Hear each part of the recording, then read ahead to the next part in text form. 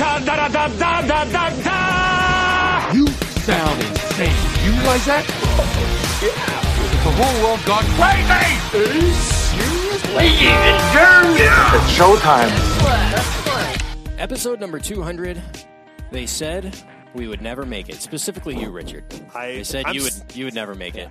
But the three of us have brought you up a peg, and here you are. I am here, still alive, still kicking, still on this side of the dirt, which is always a pleasure. It's it's been a fun. We made fun it, guys. Ride. We've made it. We made it. Feels like only yesterday we were in this very studio, recording episode number 100. Yeah, it's one of my favorite times we've ever had. Maybe the longest episode we've ever done. Okay, and it was great.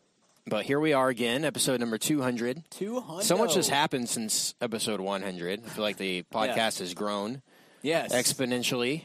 And we're going to talk our favorite TV shows on this episode. But I want to take a few minutes beforehand to talk about just the podcast and how it started. And for those of you who haven't listened to the first episode, number 100 that we did,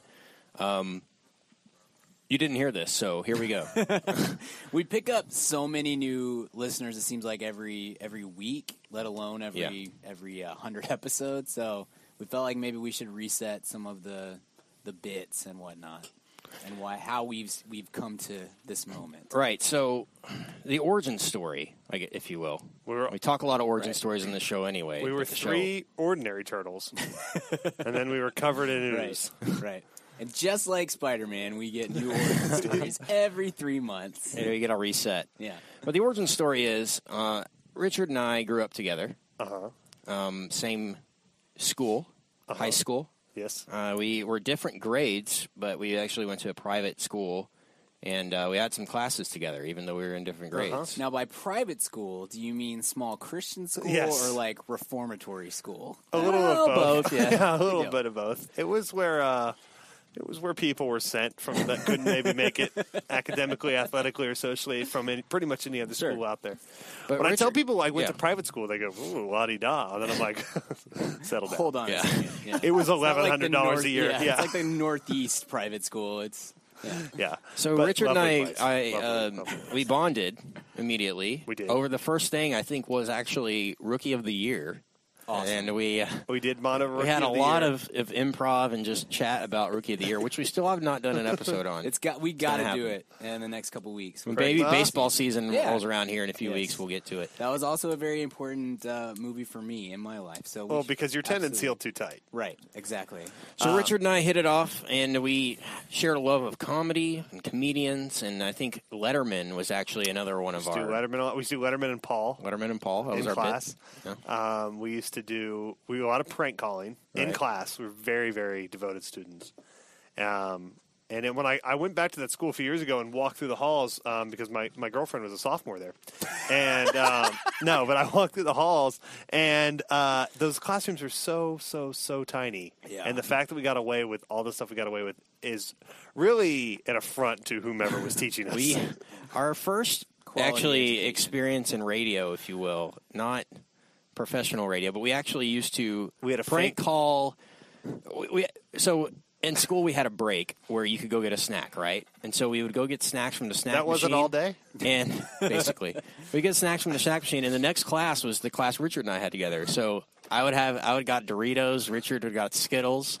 And during class we had a religion class every day, which 40% of the time was lovely. 60% of the time, the teacher or coach or whatever was not necessarily engaged and maybe had a game plan to go over or something. Right. So we would, he basically would just, or she would just sit at the desk and work and then kind of let us. It was essentially a study hall. So instead of studying in this religion class, Kent and I would. We would take the wrappers of whatever we had purchased, Skittles. We would call the 1-800 numbers. Yeah, if you notice, most products that you have in life have a 1-800 number on the back. And we would call them, and we became friendly with a few of the customer service reps at, for instance, Skittles. Laura. Her name was Laura. She hated us. And it was the same call every day where we would pretend we were from the Better Business Bureau. No, we would ask, why is the I on Skittles not dotted? There's no dot on the I, and we would suggest to them, why don't you dot the I with a Skittle? And then they did. It's fun for everyone. And then they ended up doing that, and they owe us a lot because I'm sure that request was sent to corporate numerous times. But we actually would pretend to be a morning radio show, and we would say, hey, this is Wacky Wednesday. We actually call a random company, and we do a contest, and we would do trivia with these people. We'd get them to do all these trivia questions. But anyway, we would kind of hold court in class, and it was always a bit. It was a joke that we had a radio show. And so it was like the super Pat O'Brien voice that we would do. Well, entertainment tonight. Hey, that's good. Yeah. But after years passed, and I get to college a while later, and get the opportunity to actually have a real radio show. So first person I call is Richard, and we had not kept up very. We had kept up, but and toured the world in a band. LMFAO. Yeah, and we were. You laugh, but he is Red Foo. I was with them for an extended period of time. I am secretly Banksy, and he's secretly Red Foo. But so Kent and I would see each other like once a year, and nothing, no ill will, bro. But we didn't really keep up. And then I get a call from Kent one day, or a text or something, and says, "Hey, I'm doing this radio show. I'd love for you. I'm bored by myself. Do you think we could come do like the real thing of what we used to do?" Mm-hmm. And I said, yes, I love the sound of my own voice. And so Richard and I started the Kent and Richard show on actually FM radio here in Dallas-Fort Worth, and had numerous bits and a great time. We actually did late night. It's from 10 p.m. to 1 a.m. Well, I like to refer to that as rush hour. Yeah. It was, for somebody, it is. We did. Chopper Dan was a great bit where we did traffic reports at midnight. There's clearly no traffic. It was a great bit. Except 183. 183 is still slammed. Actually, this is where Brian comes into the fold. One night we were doing the show, and Richard brings Brian to the studio and said, "Hey, I got this friend Brian. Yes. Really. So we'll sidebar here. I met Brian. Yeah. Through pickup basketball, right? Yeah. So Brian at the same school. Yeah. But later in life, I used to go back there and play pickup basketball while I waited to pick my girlfriend up from 8th grade.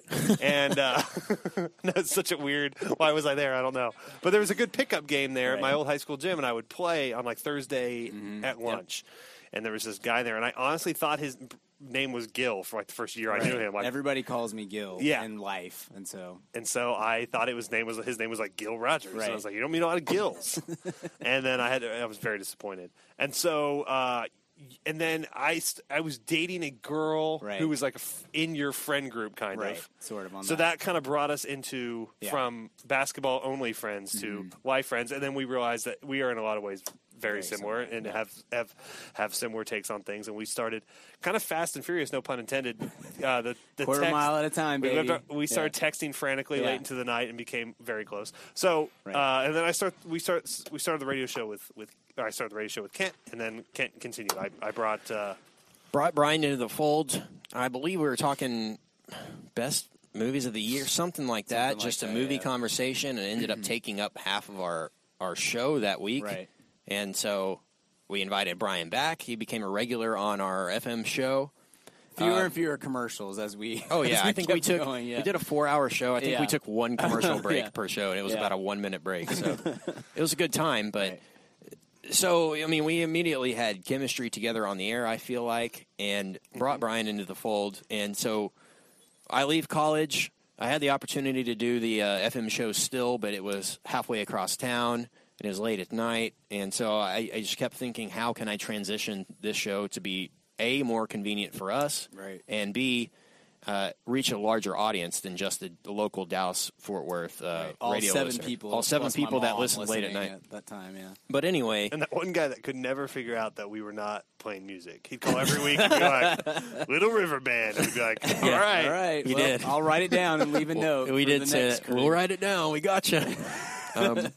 So the idea came for a podcast, and I was trying to think of a subject for the podcast, and movies immediately came up. I mean, I feel like had we chosen sports, I feel like we'd be at episode 200 of Mad About Sports right now. We have a lot of mutual interest together, music, sports, pop culture, and things like that. But I think the reason we chose movies medieval liturgy is because it's a great discussion. It's controversial. Everyone has their own opinion, but also because Every week there's a new movie. Right. There's always something Very new to important. talk about. Yeah. It'll never change forever. In our lifetimes, there will be new movies, whether that's on demand, is yet to be known, or in the theater. But there's always a new subject every week, and there's also the opportunity to talk throwback movies and such, and work in TV and Hollywood and the industry. And it seemed like the best choice for us. So Mad About Movies was born. We recorded our first episode in the end of 2012. I think the first couple weeks of 2013. And Django Unchained, and we wrapped up the Oscars then. We actually ended up doing a lot of episodes, I think, on Lincoln and Argo and some of those films. And literally for 11 people. 11, I mean, right. The amount of people that listened to the show in its infant stage was maybe less than 11 people. I'm not even kidding. That, by the way, because it's not nearly as good as it is now. I think. It's not the same show. I don't think so. We actually kept at it. I've said many times that we were happy that you never told us how few people were listening. I purposely to the show. didn't do that. Yeah. I just knew that we just needed to keep recording, keep doing episodes, keep doing what we're doing.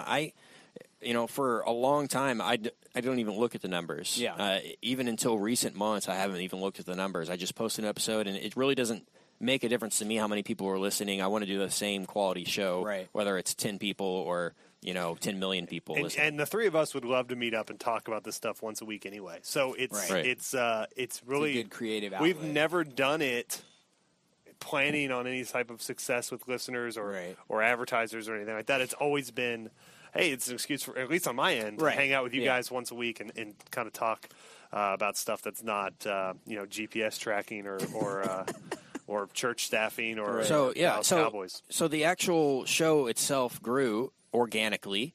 I can still say to this day, and through bribery, we have spent we've done one like $10 ad campaign on Facebook, and that was just because we had just started our Facebook page and we wanted a couple more than 4 likes, and I think that's all we've done. So the entire show has grown by word of mouth and by people finding us and discovering us online, and we're really proud of that. And we've grown the show to hundreds of thousands times more people that listened at the beginning. And the iTunes people were very, very kind to us. They put us on the front page numerous times, put us in featured sections numerous times. They really enjoyed the show. And, we had Audible.com come on board earlier this year and become our first official sponsor. And thank you, Audible.com, audible.com/mad, if you want to get your free trial.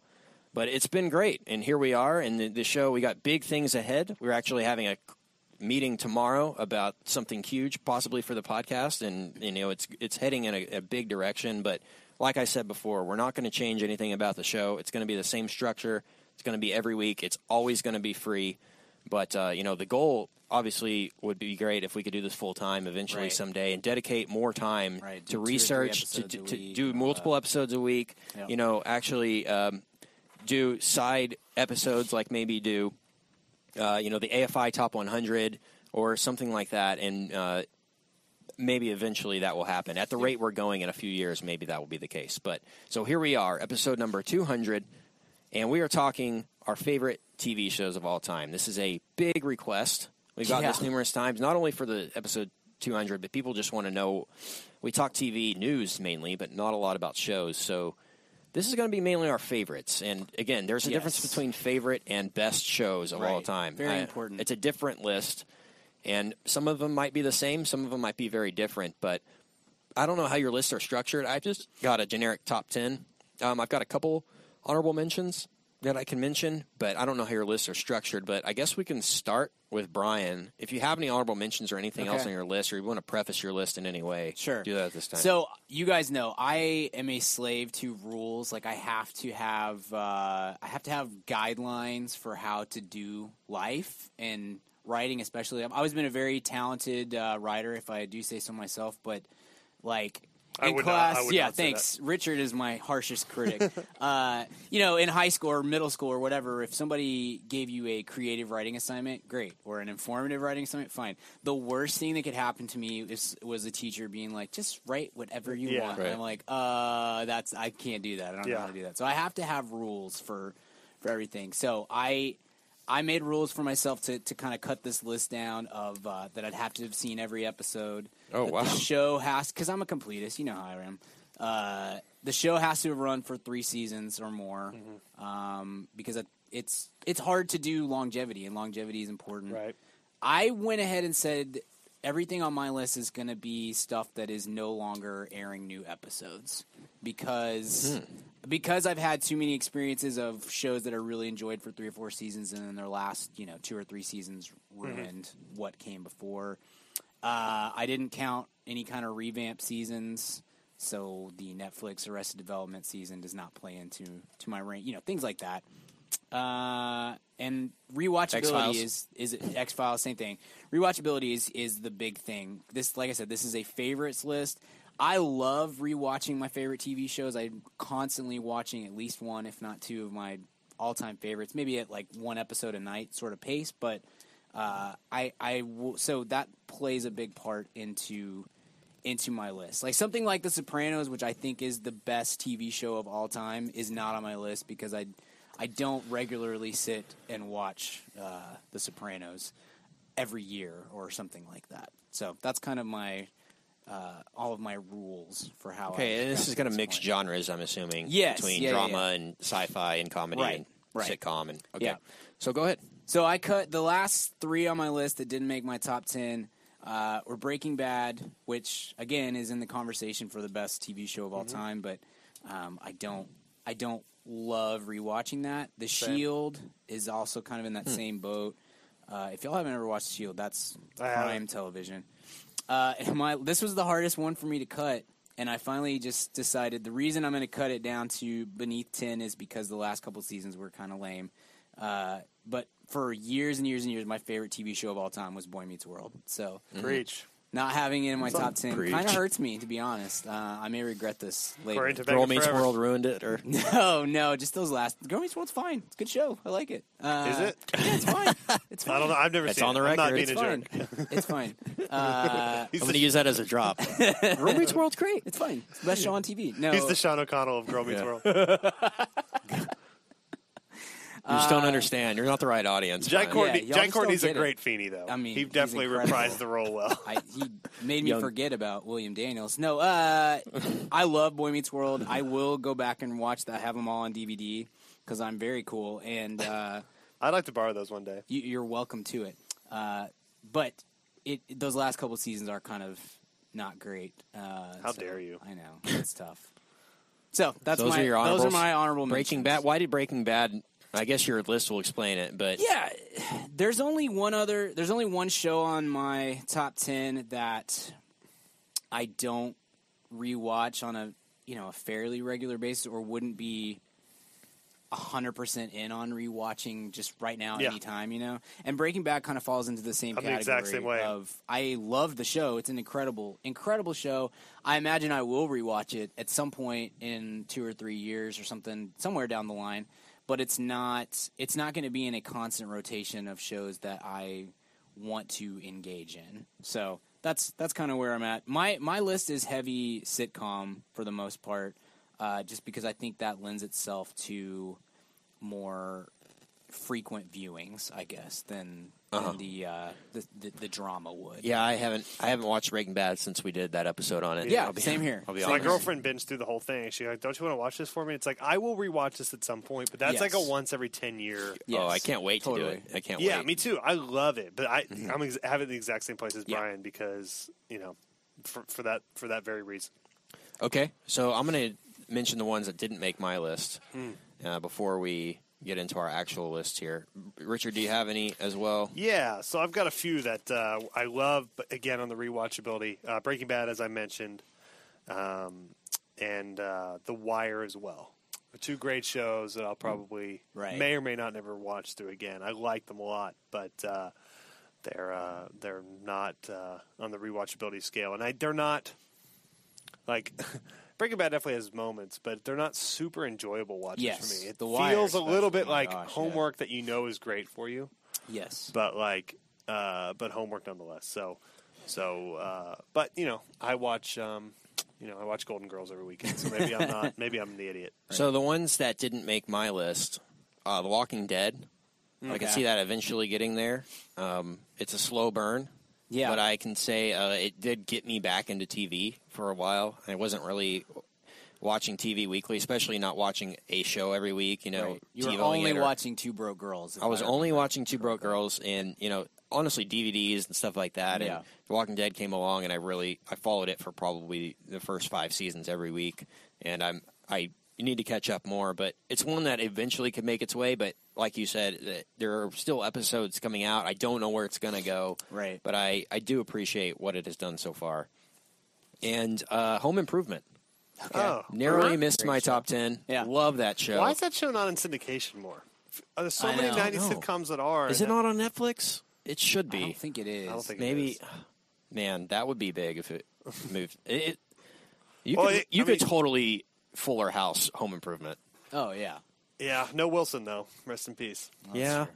You never saw his face. You could do Jonathan Taylor Thomas, and Tim Allen is the grandpa. Like, don't they already do that? And isn't it called Last Man Standing? I mean, they just they've had every guest star they can from Home Improvement. Home Improvement was awesome. It was a great show and very underrated. And it's one people don't often think of when they are making their favorite show. Innovative too, sort of stylistically. Yeah. I mean, it was still a 3-camera, but like with a lot of the sets and stuff. To have the show within a show with the Tool Time was funny, and they did some great bits on there, and it was a very formative show on me. And also, didn't make my list, Shark Tank. Love Shark Tank. Okay. Yeah. It's one you don't think of as well. I freaking love that show. I limited myself. I didn't care about comedy or drama, but I limited myself to scripted. Same here. So I didn't let myself do any late night or news shows. Oh, I did. I cut Top Chef and SNL for the same reasons. Yeah. I wanted to stay. I cut out Letterman for that reason. I wish we would have talked about this because my list is going to be... Every list is different. That's because if it was me, because I'm such a nonfiction nerd, if I did that, my top 10 would be all like... Yeah. Do like the Magic Johnson show, CBS Sunday Morning, Charlie Rose, Arsenio Hall, but just the reboot, not the original. Not the original. The Chevy Chase Hour. Gosh, George Lopez Tonight. I mean, Sajak Show. Yeah, Sajak Show. All right, so those are mine. I guess we can move into our top 10s now. Okay. Sorry, go ahead, Brian. My number 10 show is 30 Rock. Great show. I had it out in place of Boy Meets World for a little while, but the fast talk, the genius of that show is still so funny to me. Rewatching it, some of those seasons I've probably seen 8 times. Yeah, and still, I'll catch it on syndication, and there will be something that makes me laugh for the first time. It's such a fast show and so joke smart. Intensive. Yeah, just like a joke every 2 seconds. And Tina Fey is great, but American Treasure Alec Baldwin absolutely makes that show, and it's an incredible show still to me. So it's after 6, Brian. What am I, a farmer?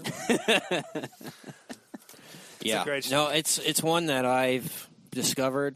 I'm on season 3 right now. Okay, gets better as it goes. Too, it's in my great. opinion. I'll binge probably 3 or 4 episodes at a time. Once a week. Yeah, and man, I can't wait to see where it goes. But Tracy Morgan adds so much to that show. And I never really cared for Tracy on SNL, and a lot of his post-SNL bit, I was just like, this is not really that great. And on that show, he's incredible, because I don't think my whole bit during the show was that he doesn't know that he's doing a show. He thinks that he's just being Tracy Morgan. He wants to know why. That's why they had to call him Tracy, because they just got confused when they were calling him Doug and stuff. Yeah.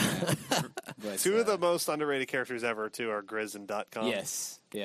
I think that show could revolve totally around Baldwin, Tina Fey, Jane Krakowski, and Tracy Morgan. Those, Jack McBrayer is good in kind of a limited role. I think if they used him too much, he can get annoying. Jane Krakowski is unbelievable. She is so. I did not know her. I knew of her, but I didn't know her, and she is just such a gem in that actress. It's such a great idea for a show. Yes. And NBC to let that happen, and use the NBC logos and name and reputation and the address, the 30 Rockefeller Plaza, and everything. Luckily, there was literally no leadership at SNL, at NBC during that time. Just do whatever you want. It's fine. That corner office at the top of the building was just vacant with an old with geese living in it. If you've never watched 30 Rock and you start the binge, I would warn you, it takes about 8-10 episodes to I build on get it into when it was live. When I started the first incredible. season, I watched the first 3 and was like, I don't like this for some reason. Same here. And then came back 2 years later and was like, oh my gosh! So I went back and went second and third season just take it up. Yep.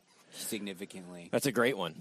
What's your number 10, Richard? My number 10 is a show I think that will go down in history as the kind of maybe the Chuck Berry or Little Richard of the golden era of television. It's a show called The Sopranos. Nice. And I think every successful show, especially cable drama, should tithe 5% to David Chase for kind of figuring this out first. Yes. Especially anything with kind of an anti-hero. It's beautifully complex and funny and dark and violent and unsavory and disgusting and wonderful all at once. Yes. And there's so many different types of plot lines that all and character types that kind of coalesce together perfectly. And it's really, really a great show. Mm-hmm. And oddly, because it was so heralded during its time, because for the first few years especially, it was the only thing like it of its quality, certainly on television, until the other networks kind of figured out how to do it. But it's kind of now been overshadowed, I think, in a lot of ways by shows since. Your Breaking Bads and your all of which are great shows. But The Sopranos to me is such a golden standard of modern dramatic television, or I suppose it's not TV, it's HBO. But I've had that beat into my head. But it's a wonderful show, and it's much like Mad Men. Is so, even though it's not a period piece, it's so kind of timeless in a weird way. Yeah. It's a really easy one to rewatch. It doesn't feel like, oh, this looks like 2001. I mean, it Right. does look like 2001. The style of the clothing and the it has it, settings but they're and- so over the top, mobbed out that like you can kind of watch it at any time, and you don't. It's not like and our vision of what the mob looks like has been the same since like 1940. Exactly. So it's not like when you watch Seinfeld and you're like, well, why is his hair puffy Right. in the back? Why was that cool? Yeah. But so Sopranos number 10. Kento, your number 10 show of all time. My number 10 is Arrested Development. Nice. I've heard of that. The band, right? Documentary about the band. I love the band. Some of the best hits. I mean, chart toppers. I love Arrested Development. I think Richard actually got me into it. Oh, did I? In high school. Cool. I Good for me. I actually thought it was about a jail for so long. I thought it was like Orange is the New Black, but more of a sitcom. Yeah. And I didn't understand. Well, because a lot of the first season, the promo would be Jeffrey Tambor in jail, and then it has Arrested in the title. I get that. I didn't understand it, So and good. once I discovered it, I fell in love with it. But the newer seasons kind of moved it down on my list. Might have been higher had it just stayed where it was at. I think the new stuff is great. It's just different. It's a little different. I think they're going to do another season and hopefully a movie or something. We'll see if they can maybe redeem themselves a little. It's just so weird to end something and it ends and just bring it back and expect it to be the same. It's still funny. Especially It's just the way not. they did it. Yeah. I think we did an episode at the time, and we talked about. I think Richard was the driving force behind giving them a lot of credit for pulling something off, because it is really difficult what they did to get all that figured out. But if they do another season, they have to get everybody in the same room and have it, because that's what made the show so good in the first place. Was them playing off of each other. It's like recent Eminem records. Like technically, it's more impressive, sure, but it doesn't have the same feel of the early stuff. Right. So when he stopped putting Marshall Mathers anywhere in the title of the album, I lost interest. Yeah. So that's mine. Maybe it'll come up later. It will come up later. Yeah. Okay. Go ahead, Brian.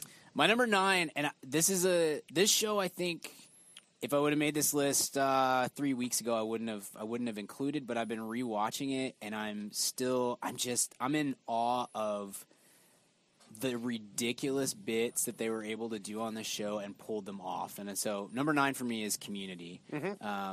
Minus the harmonless 4th season that just kind of feels a little zombie-like. And I've not seen the Yahoo season, so seasons 1 through 3 and 5. I just finished season 5 last night, so I've had to rewatch the whole thing. And it is just, they're doing stuff. They did stuff on that show that I really don't think any other true sitcom has ever been able to accomplish. They're doing stuff that you would see on like a web show or late on Cartoon Network. You know, just really, really high concept episodes, and then they nail them. And I love the cast of the show. When that show figures out that what's his name? Joel McHale is not the driving force behind the show, but instead it's Chevy Chase. Donald Glover, and it's certainly not Chevy Chase. That it's Donald Glover and the guy who plays Abed and Allison Brie. When those three are... That's actually just Allison Brie. Right. It's just, she doesn't have a character name. She's just Allison Brie. In my book, it's, yeah. When they discovered that those three are the key to the show, it takes off, and it is such a funny experience to go through, and the way that they... Seriously, some of the smartest, most out there writing that I think has ever existed on a sitcom.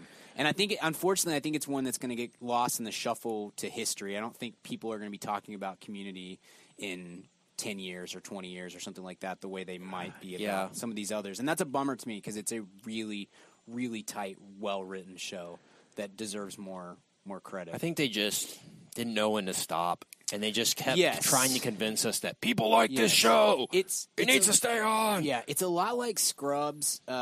It's like it's like the A+ of whatever Scrubs was trying to be. I really enjoyed Scrubs. Scrubs has aged horribly. It doesn't look good at all. And they had that same thing where it's like they kept like almost canceling the show and then bringing it back, and and it dragged. This network will take it. But Scrubs really did. It's on the Weather Channel now. Yes, Weather Channel. There's just a graphic. They're at suddenly the bottom, meteorologists. Yeah, they change professions. Scrubs had some really high concept episodes, and then they did them to like a B+, A- level. Didn't they do like a lot of live stuff? They did a live show. They did a musical one time, which is a great. Like they did some really interesting stuff that you don't typically see happen on network TV. But I think all of Scrubs is just setting up Cougar Town, and I think that totally, the most important aspect of that. But which Community Cougar really, Town will come up later. No. yeah, all of us, I think. Top absolutely. show, yeah. All right. So number 9 for me is Community. Okay, go ahead, Richard. My number 9 is going to be CSI. No, I'm doing the TV Land shows, but not the ones that repeat the original TV Land shows. So we're going to start with the X's. Yeah, hold on, don't spoil it. Hot in Cleveland. I prefer the X's because you get Newman, the chick from Third Rock from the Sun, and the guy from Scrubs. No, my number 9 show, Ken. If I were to ask you who the defining humorists of our generation, maybe a little older, are, who would you say? Humorists. Well, Gary Shandling. No. Okay. A little older. Older. I think a lot of people would say Jon Stewart. I think a lot of people would say Conan O'Brien, maybe Stephen Colbert. I think Tina Fey would David get Letterman. some buzz. Maybe Dane Cook. Letterman, Dane Cook. But I think these two gentlemen are, without a doubt, the defining humorists of our generation in a lot of different Costello. mediums. And I think Laurel and Hardy. My number 9 show is going to be South Park. Oh. Because I think that show, when it hits so grandly. And those guys are so crazy talented and smart in so many ways. And it's such a, it's something you take for granted now. And it has sort of fallen off in recent years. But I don't know about that. Have you seen the Trump season? Yeah. The newest? They're doing it serialized now. It used to be every episode was independent of itself. Now they're doing one storyline for an entire season. Yeah. And it's next level. The amount of satire is... It's unbelievable. I think they are easily the biggest, the best satirists of their generation, and people kind of you think of South Park as sort of this thing that just happens a couple times a year, and I think Trey and Matt are really insanely talented, as Book of Mormon and various other things have shown. So some of your favorite episodes, what would those be? Oh man, I love. There's one called Aspen where it's a timeshare episode in Aspen. That's a really random one. I like to go a little outside. The Ladder to Heaven episode is fantastic. Trapped in the Closet. Trapped in the Closet's masterful. The Scientology, the Mormon, and the Scientology episodes are great. I think what they did, and by the way, my number 9 is South Park as well. Oh, so let's just talk South Park. Great mind for a minute. Great mind. The Make Love Not Warcraft is so funny. Yes. It's just when it cuts to the way they do the animation in that, and then when it cuts to when that guy, that orc, comes in and like just totally owns like all 4 of them. They're like, I don't know who he is, but he must be one BA guy. And then it cuts to it's just like the fattest, loserest guy, just like with the 2. The Trey Parker and Matt Stone are so genius in the fact that like we've got these 4 main characters, but screw that. Let's just do Randy Marsh, like one of their dads who is completely delusional. And every Randy Marsh episode is Randy's one of the best characters TV. ever. It's must-see TV. And the fact that the kind of construct of that show is the only sane people, aside from Cartman, the only sane people in this town are these kids. Yeah. And all the adults are stupid. Right. And that's so funny. There's so much you can do with that narratively, and Cream Fraiche, where Randy is going to be tries to be the chef and faces off against Gordon Ramsay. Yeah. the one where the internet goes out. Head down California way. Gonna find some internet. Looking for some internet. Yeah, there's. I could sit here all night and talk South Park. We may need to do a dedicated episode on our favorite South Park stuff. Maybe when it ends, if it ever ends. Hopefully not. But so genius. And again, the animation style lends to the humor, too. But the fact that they haven't tried to improve that. And they totally could. They totally could. They have incredible, animators that can. They do an episode in like 4 days. Yeah. But they just try to keep it the same style, and they actually like scan in construction paper so that the textures on the clothes still looks like construction paper, like the original show did.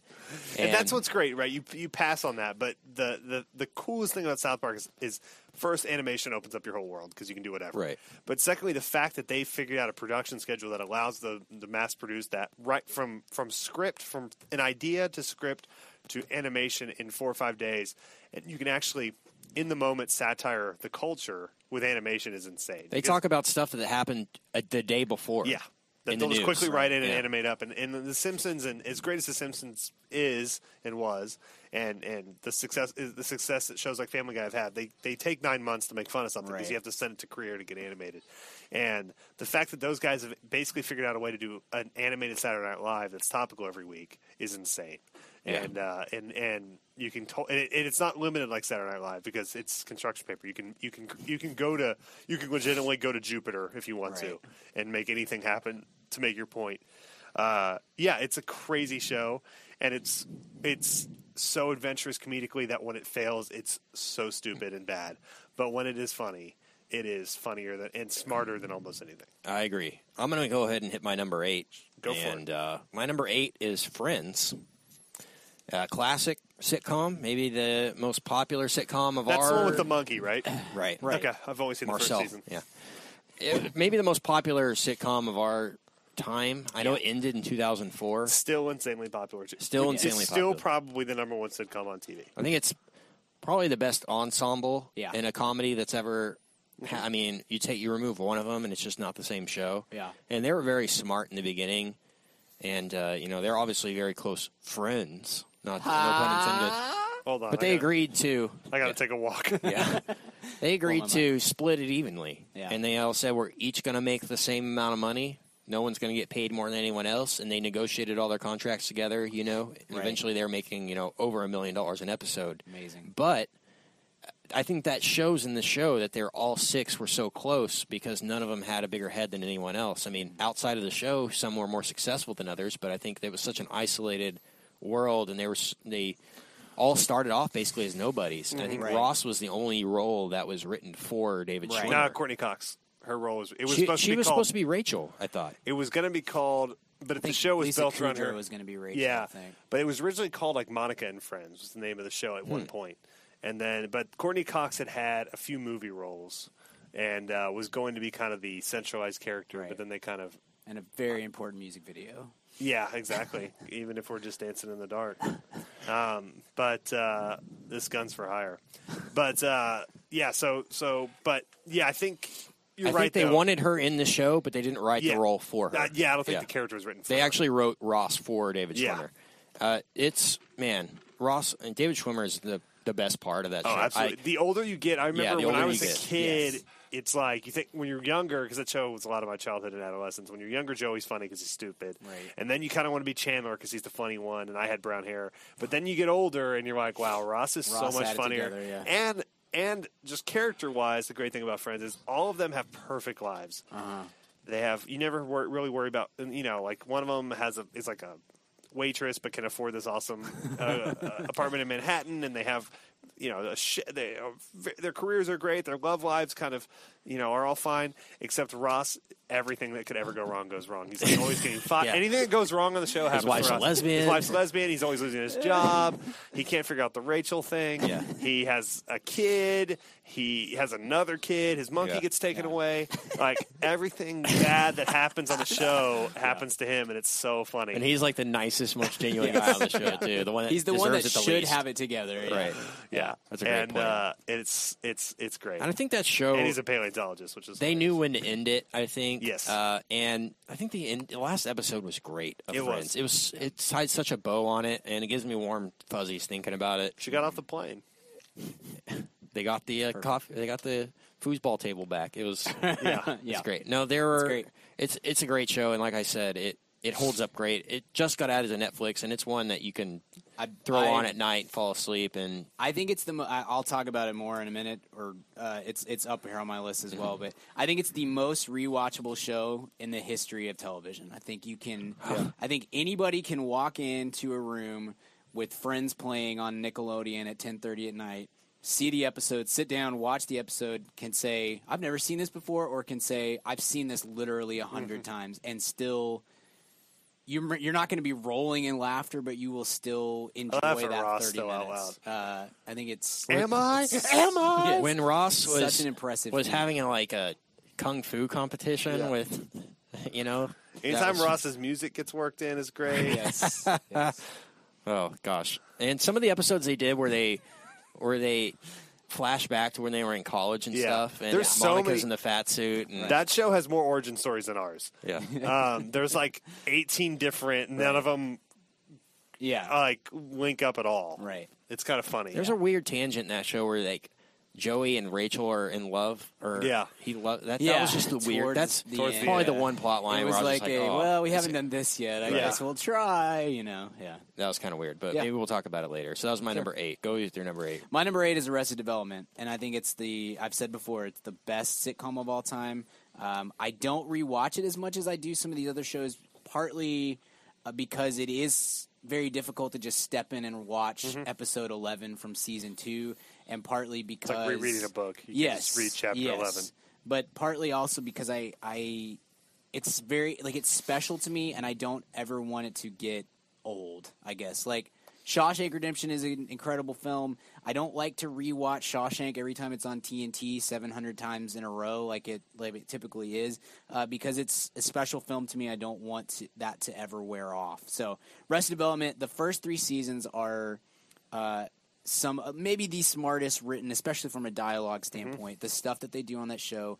I think you can watch an episode for the dozenth time and catch a new joke that you've missed before. It's so funny. Some of the first subtle jokes I realized was when Tobias does the Blue Man Group thing. Oh my gosh. And all the knobs are blue in the kitchen. Yes. Because there's just blue handprints in different places. It's all the Tobias lines. It's such a beautifully structured show, the way that they so much attention to these little details. Yeah. Yes. Gosh. So good.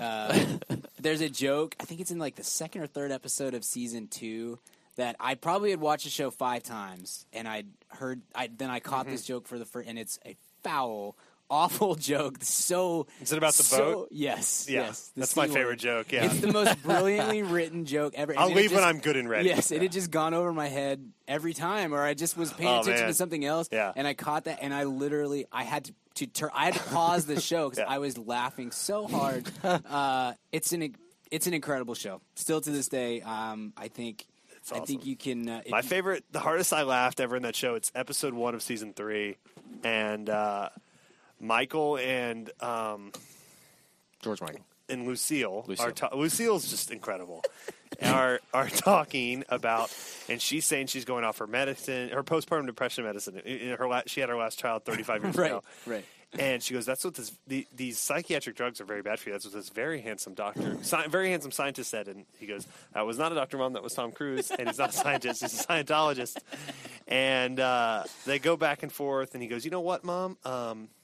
It's just the funniest 3 minutes ever." He goes, "Mom, they're getting rid of this family cabin." And he says, Mom, tell you what, why don't you go up to the cabin? It's the last weekend we have it, and maybe you could even take a date up there. And she goes, like, I can get someone to go up in that musty old claptrap. And Michael just stares at her and goes, pause. It's the pause. The cabin. Oh, the cabin. The yeah. cabin. That'll be hard too. And he Gosh. walks her out and closes the door. And for some reason, Job was just hiding behind the door the whole time. Yes. He's like, I didn't even know we had a cabin. I don't think that show would work at all without Jason Bateman. No, Bateman at all. Everybody on that show is incredible. The casting on that is out of this world. But you need Bateman to react. If you don't have Bateman to play the straight man, there's no one in Hollywood that does the pause and react the way that Bateman does, and that show calls for it so. The biggest fault with season 4 is that he now is crazy like the rest of the family. Yes. He's not the. Yes. I mean, season 4 is still fun. It's fun, Right. funnier than anything else on TV. But the reason it's inferior to the first 3 seasons is he's not now the center mass to which everything is crazy around him. He's now as flawed and stupid as the rest of them, pretty much. And George Michael is kind of the center post, but he's not as the same. And I love Michael Cera, but it's not the same. So if they do season 5, I hope Michael has his stuff together because. And they've got to get them all together, even if it's only 4 episodes, whatever it is. I think the genius of that show is everybody reacting off of each other. And when you only have 2 of them together at a time, it just. You're missing that magic because otherwise I'm going there for a job. It's people, something you go and do, and then people pay. Never mind. I don't want to ruin the surprise. But that is one of the shows. Almost every show on my list, and it's just television in general. It takes a while to decide that this is for you. That show came out when I was in college. College kids, at least my generation, we don't watch TV at all, and for some reason, too busy partying. Yeah, bro. just tearing up Searcy, Arkansas. For some reason, I made a point of watching that show from the first episode, and the joke about illusions, a trick is something a whore does for money, is at that moment I was like, I'm in. This is the fun. I've never seen anything like this. This is so funny. I was just locked in from minute 1. So anyway, cool. Great Lots one. of hot That's actually my number 8 Arrested too. Oh, so we'll go to Kent's number 7. My Kent's number 7 taking a selfie right now. Is I got to pull up my list actually. If you want to go to you can follow him on Snapchat 7. at Ken Garrison. Yeah, you can. Hey, my number 7 is The Office.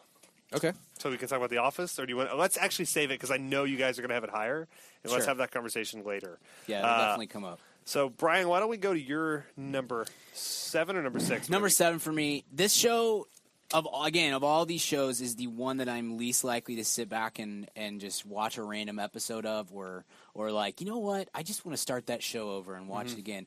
But when I was making the list, it felt wrong to make a list of my favorite shows without including this one, and B, I realized that I had rewatched at least good chunks of it 3 or 4 times because for years, when the new season would come on, I'm going to rewatch everything leading up to that to get ready for it because it's such a dense show that you kind of have to really be plugged into what's happening or you miss stuff. And that's Mad Men, which Richard and I did an episode on by ourselves. The only Mad About Movies episode that is sans Kent. And I think it's decidedly the best. Right. The stats disagree. But the critics. Yes. Critics really, it's like Sean O'Connell loved it. Right. 92% on podcast tomatoes. The Potten tomatoes, which is a fantastic snack. Right. Beautiful show. The acting is incredible. And I don't know. Richard, I don't know if this is on your list because I don't. It is. You'll be the one to, I'll talk about it later, but I think it is oddly rewatchable because it's funnier than you always think it is. Yeah. And I went over on Saturday night. I went to a parade because that's just most Saturdays for me. No, we had a St. Patty's parade here in Dallas. I went to that, then I went and saw a concert, and then I went back to my place for a little bit and had some dinner, and then I went and met some friends out again, and we went to pick up these people I didn't know, and we went up to their place. They were friends of my girlfriend, and they were happened to be watching Mad Men when we went to get them, and it was like everyone just sat down for like 20 minutes, and one guy had like literally no frame of reference to the show. I don't think he even knew what it was or that it had ever existed, and he was just asking questions, and it was so great because he was like, who's this guy, what's their dynamic, and he was like totally in. He was like, I'm definitely going to start streaming this. But then Joan walked in, like he was just like, whoa, what's happening? His reaction was everything. I was like, she's a major character. He's like, I'm starting it tonight. Yeah. It's also, I think it's one of the rare shows. Sitcoms, this is pretty common, but for dramas, for hour-longs, I think it's rare to have an episode or 2 episodes or 3 episodes that you can mention just like the name of the episode, and everybody who's watched the show is like, I know exactly what you're talking about. That's an incredible, the suitcase and the carousel. Yep. And now I've forgotten the name of the one that breaks me so hard every time when Joan. The Contest? Not Seinfeld. Yeah. When Joan is such a that's such a, I think, a rare thing, and Breaking Bad has that too. But I like, think Mad Men's marketing problem is that it's obviously a period piece, but it's a great period of American history to kind of enjoy and hop into. But it's sort of because it's grouped into these kind of heavy dramas, and it is at times, but it's so funny. It's such and I a think if you haven't watched show. it, it's not gonna. Don't be afraid of it that you're gonna. I gotta march on 7 seasons of the depressing 6th season. Watch advertising agents react to MLK getting shot. Yes, there are moments like that, right? But it's always paid off with a really darkly funny person. There's a suicide on the show that is laugh out loud funny. Right. That's like all you need to know. That's weird for a drama, right? And the lawnmower. Yeah, Office, I mean, there's all kinds of stuff, and just funny. little lines in Roger Sterling's clips, and then just things that happen. And also, the best thing I can say about Mad Men,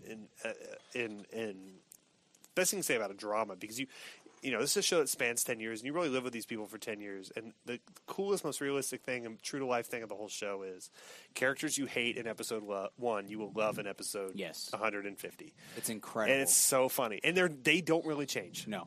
But it's just like real people. You kind of grow to see different sides of them, or you just like to enjoy how horrible they are. And yeah,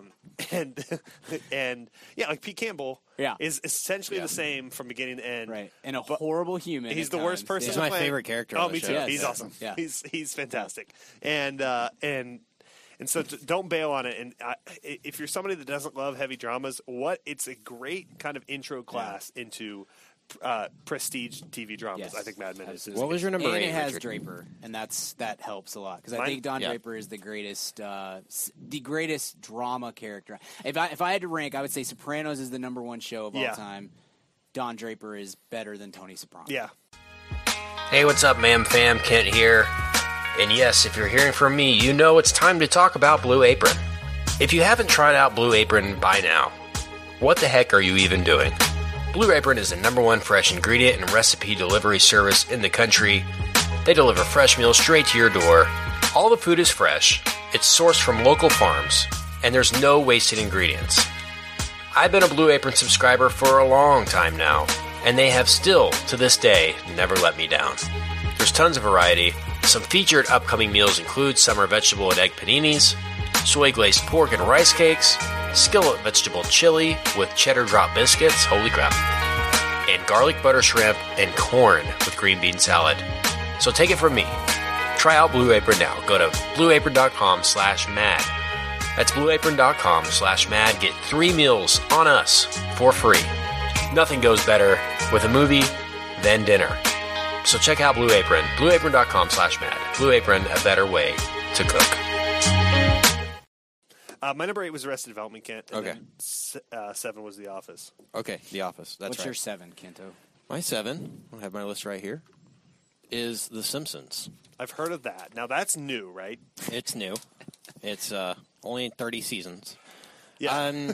Short seasons, though. I think this one falls onto my list less because I watch it all the time, and more for what it represents and how it influenced me. Totally. Yes. I think it's totally worth keeping around. I think it's still good at what it does. It's just trying to find new stories to tell. Sure. Which maybe the hardest thing about that show is that there have been times where they've written an episode that they've already, we've already done that. You know, and stuff like that. And I mean, but the Simpsons movie was really funny. Yeah. I think that when Simpsons wants to be funny and tries to be funny, it can be.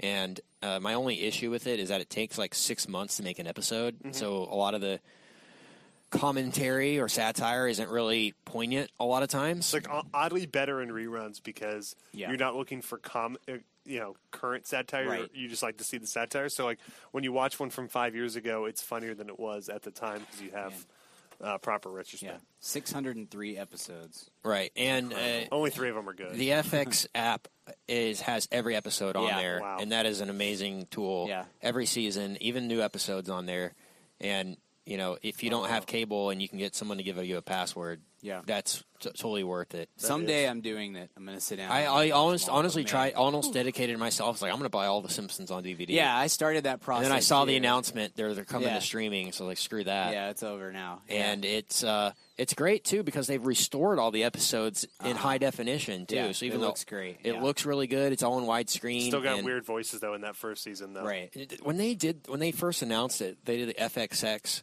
channel, the FX2 or whatever, and they did that marathon for like 3 weeks. It was awesome too, and everyone was tweeting about it anytime and see a Simpsons episode. Yeah, I think they debated for a while to do a Simpsons channel that was just going to be all Simpsons. The only show you could do that like that or Meet the Press, or like the only shows you could do that for. They should do a graining channel with just Futurama and The Simpsons. That'd be cool. I think there should be an SNL channel. Definitely. Yeah. Oh, that would be great. That would be good. That would be so great. Just but The Simpsons might come up again, maybe. I don't have it on my list. Your list. It was highly considered. Highly considered. It was a massive part of my comedic upbringing and I think everybody in our generation. It was such a huge There's no one that's thing. under 40 that's not super influenced by it. But for me, I've probably seen. I bet I've seen 98% of the episodes from what year did it start? 89, I think. Yeah. 80 from like 89 to 2002. I probably have seen every episode or almost every episode, and from 2002 to 2016, I've probably seen like 20 total. It's not. But when I was in college, that was an every single day thing for me. Was sit down high school. For me, I remember distinctly for 5 years of my life, it was like get home from school. Yes. Boy Meets World, Home Improvement, Friends, Seinfeld. Right. There was always something about then homework. The Simpsons that it was kind of controversial, so it made you want to watch it more. It's weird. So funny to me now it's so innocuous. But man, I know in my house we watched the first episode, and my dad was like, "We'll never watch that show again." And okay, my mom, she hated it. It's funny how compared to everything on television. There are shows on Nickelodeon that are the show my parent wouldn't let me watch was Rugrats. Because Angelica was so disrespectful to her parents, to the kids. That's she was screaming, "You stupid babies!" All that all the time. And that was more off limits than The Simpsons was. Rugrats, believe it or not. Yeah. There were a lot of shows in my house that was like, nope, we don't get to watch that. So, of course, Simpsons, number one on my list of I'm going to someone else's house. Hey, can we watch The Simpsons? Yeah. I really want to watch The Simpsons. It holds up great, and they've kept the cast together for this long. Harry Shearer almost bailed last year, and then I guess they gave him enough money. They even told him, "Hey, we'll set up an ISDN line in your house, to where you can record all your episodes at home." And he still wouldn't do it. And he still wouldn't do it. But now he's back, and I'm sure he wanted more money. But straight cash on The Simpsons is my number 7. So on to 6, Brian. 6 for me is Friends. We talked about it a lot, so I'll just keep it short. I think again, it's the most rewatchable show of all time. I did the binge on Netflix. It started on Netflix like in January last year, I think, and I binged it all. And it had been, 5-6 years since I had sat down and tried to watch a season, or in this case, 10 seasons, instead of just like the random episode on Nickelodeon or something. But it's still, to me, it holds up really well. It's very impressive the way that they were able to. It's not quite as timeless as like what we were talking about with Sopranos, but it also doesn't feel dated at the same time, if that makes sense. Like, it's not the time period is not the most dominating factor of that show when you sit down to watch it, and I think a lot of times that is not the case with sitcoms. So am always impressed with the way that they were able to keep that together for 10 years and still make the show funny and make you care about characters in a way that there's like a gap on sitcoms where people, I think, between like MASH and Friends, there wasn't as much concern and care about each character in a show, and Friends kind of brought that back to the forefront. So a lot of dibs on that as well. Absolutely. Go ahead with 6, Richard. So here's a curveball that I don't think a lot of people are going to have in their list, but the show is very important to me. from probably 13, 14 to 18, and still it's maddening that I can't watch it ever in any way. But this is a small show, and it went on to have a lot of famous people in it, but they were not famous at the time. Freaks it's and a Geeks. show on NBC. No, this is my Freaks and Geeks. It's a show called Ed. Wow. The top 10 list. Top 10. Love Ed. Ed's on my the list. movie of Matthew McConaughey. No, that's MTV. It's the movie with Matt LeBlanc and the chimp. Yeah. Yes. No, Ed was a Greatest show sports about it had Tom Cavanaugh. He of Sports Yogi Is there Bear. any side note? Is there anything more 90s than Ed? The Monkeys were huge in the 90s. look. And so was baseball. Joey from Friends and baseball movies. So That let's was the- combine the three. That was the first 30 for 30, wasn't it? I saw that in the theaters. oh, wow. My poor mother. I like Eddie better, Whoopi Goldberg. Saw that in theaters too. Again, Totally. my poor mother. Yeah. Yeah. So Ed had Tom Cavanaugh. I think he was recently in the Yogi Bear movie. He was the lead in that. Yeah. He He's didn't on go The Flash. He's very good on The Flash. Oh, okay, he's on the Flash. Julie Bowen, who's gone on the Mad Men. Modern Family. I'm part of Modern Family. I don't know why I said Mad Men. Modern Family. Justin Long. Yeah. Chili Mitchell. Jennifer Goodwin. Yeah. It was a great cast. It was a show about a lawyer. Slattery. John Slattery. Good guy. Yeah. It was a show about a lawyer in New York City who gets fired and moves back home and opens up a law office and buys the bowling alley and runs his law office out of the bowling alley. It was like half procedural, but like really silly stuff, like Sure. small town crime, and then half narrative of kind of romantic dramedy. But it was so funny, and it was written and produced by Letterman and team, and kind of has that kind of Worldwide Pants sensibility. If it's ever the Foo Fighters and a bunch of people did all the music on Ed. And so it's really hard to get the music rights, which is why it's never been on DVD or streaming. If it ever does, I can't imagine why it would, because it's been now 15 years. But and there's not a huge calling for it. But if it ever does, if you listen to the show, check out Ed. It's something that probably would be much bigger now. Yeah.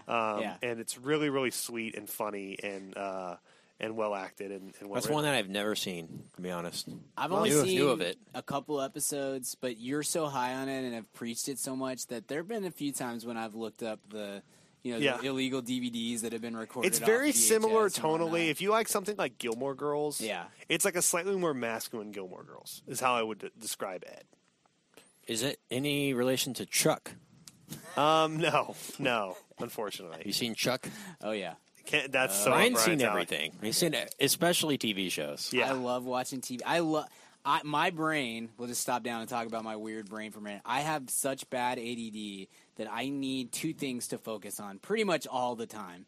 And so for me to porn and then like TV. Right? for me to like sit down and do work, I am better doing work or writing or whatever if I have something else to draw my attention to as well. And so I like the invention of Netflix and TV on DVD. So has dangerous, just been incredible for me because I can just binge and helps me. I'm a new investor in Hulu.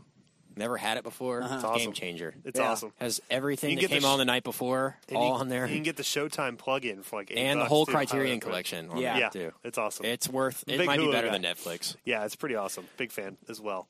All All right. right, Kent, you're number 6. My number 6, I have it right here, is okay. This is where we get into the debate. It's The Late Show. Okay. And it's Totally. not The Late Show with Yeah. David Letterman. It's The Late Show because it obviously has continued. Uh-huh. I would maybe put Late Night up there as well.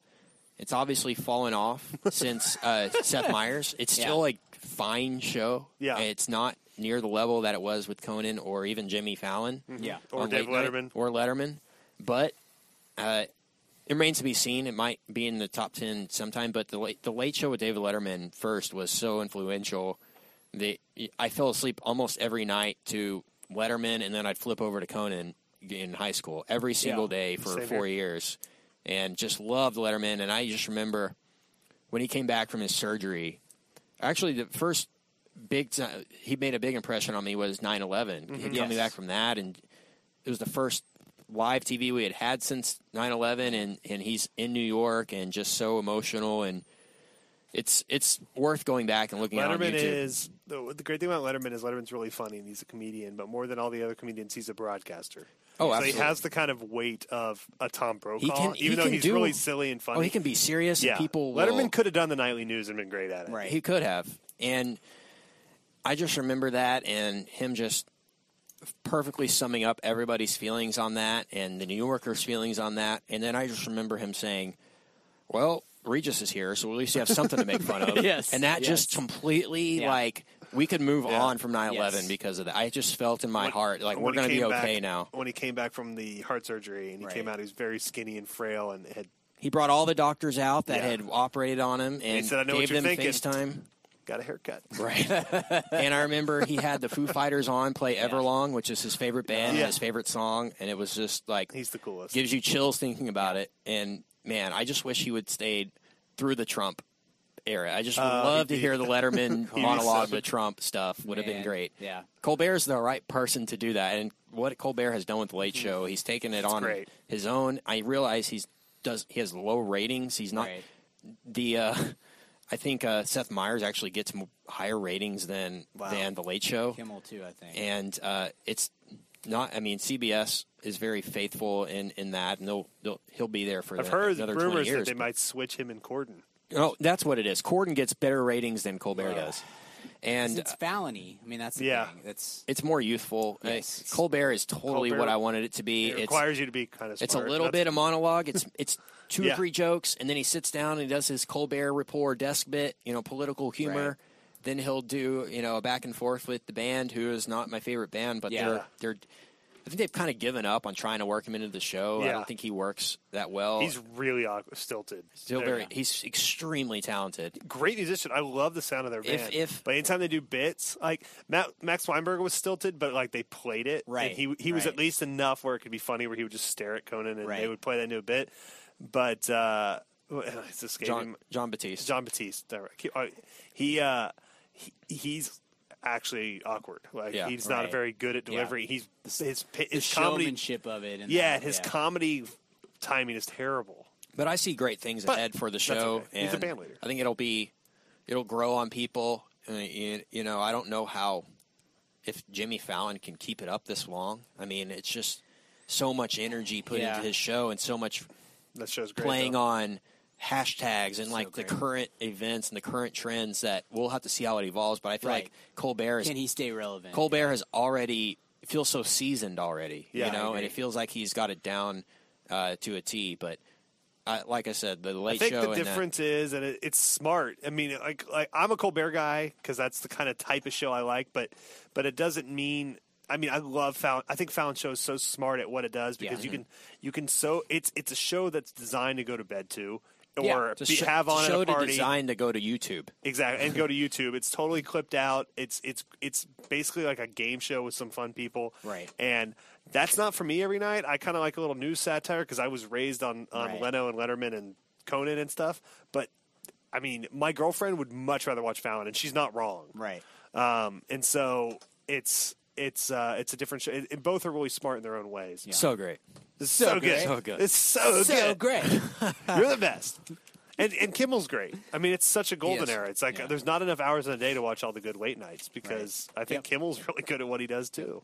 So again, Late Show made my list. Yeah. Sorry about that, guys. No, that's great. That's great. If I had included that would have been number one. I mean, Letterman's my god. If I'd included that sort of show, Late Night with Conan O'Brien would have been top 3. I mean, that's one of the 2 or 3 most influential shows on me of all time. You mentioned the 9/11 with Letterman. Yeah. 9/11 with Conan for me I was a freshman in college when that happened, and that was him coming on stage and talking very somberly, and then saying, "But hey, we're gonna do a bit because that's what we do, and let's bring out the masturbating bear," and all this stuff was so huge for me to be able to release. And it's a shame that NBC. Poor choice of words. I don't want to get on a Conan Tonight Show. As soon as I said it, I don't want to get on a Conan Tonight Show tangent, but the way NBC took all the bits that he did, so shady. The year 2000 and every thing that he had made, Triumph the Unstopped Comic Dog and all that. It's just unfortunate that they not only did they fire him from the Tonight Show, which it wasn't his fault at all what happened, but they said, you know what, we're going to take all your bits too. So you got to come up with completely new stuff. And I like the desk thing with the green screen too. That was an awesome bit that he used to do too. So go ahead with your number 5. My number 5 is, I feel pretty safe this won't be on either of your lists. My number 5 is 24. Oh. Very cool. Hold on, sorry.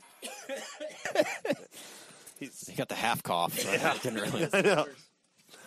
Brian's having a conniption over here. Sorry, guys. He regrets his 24.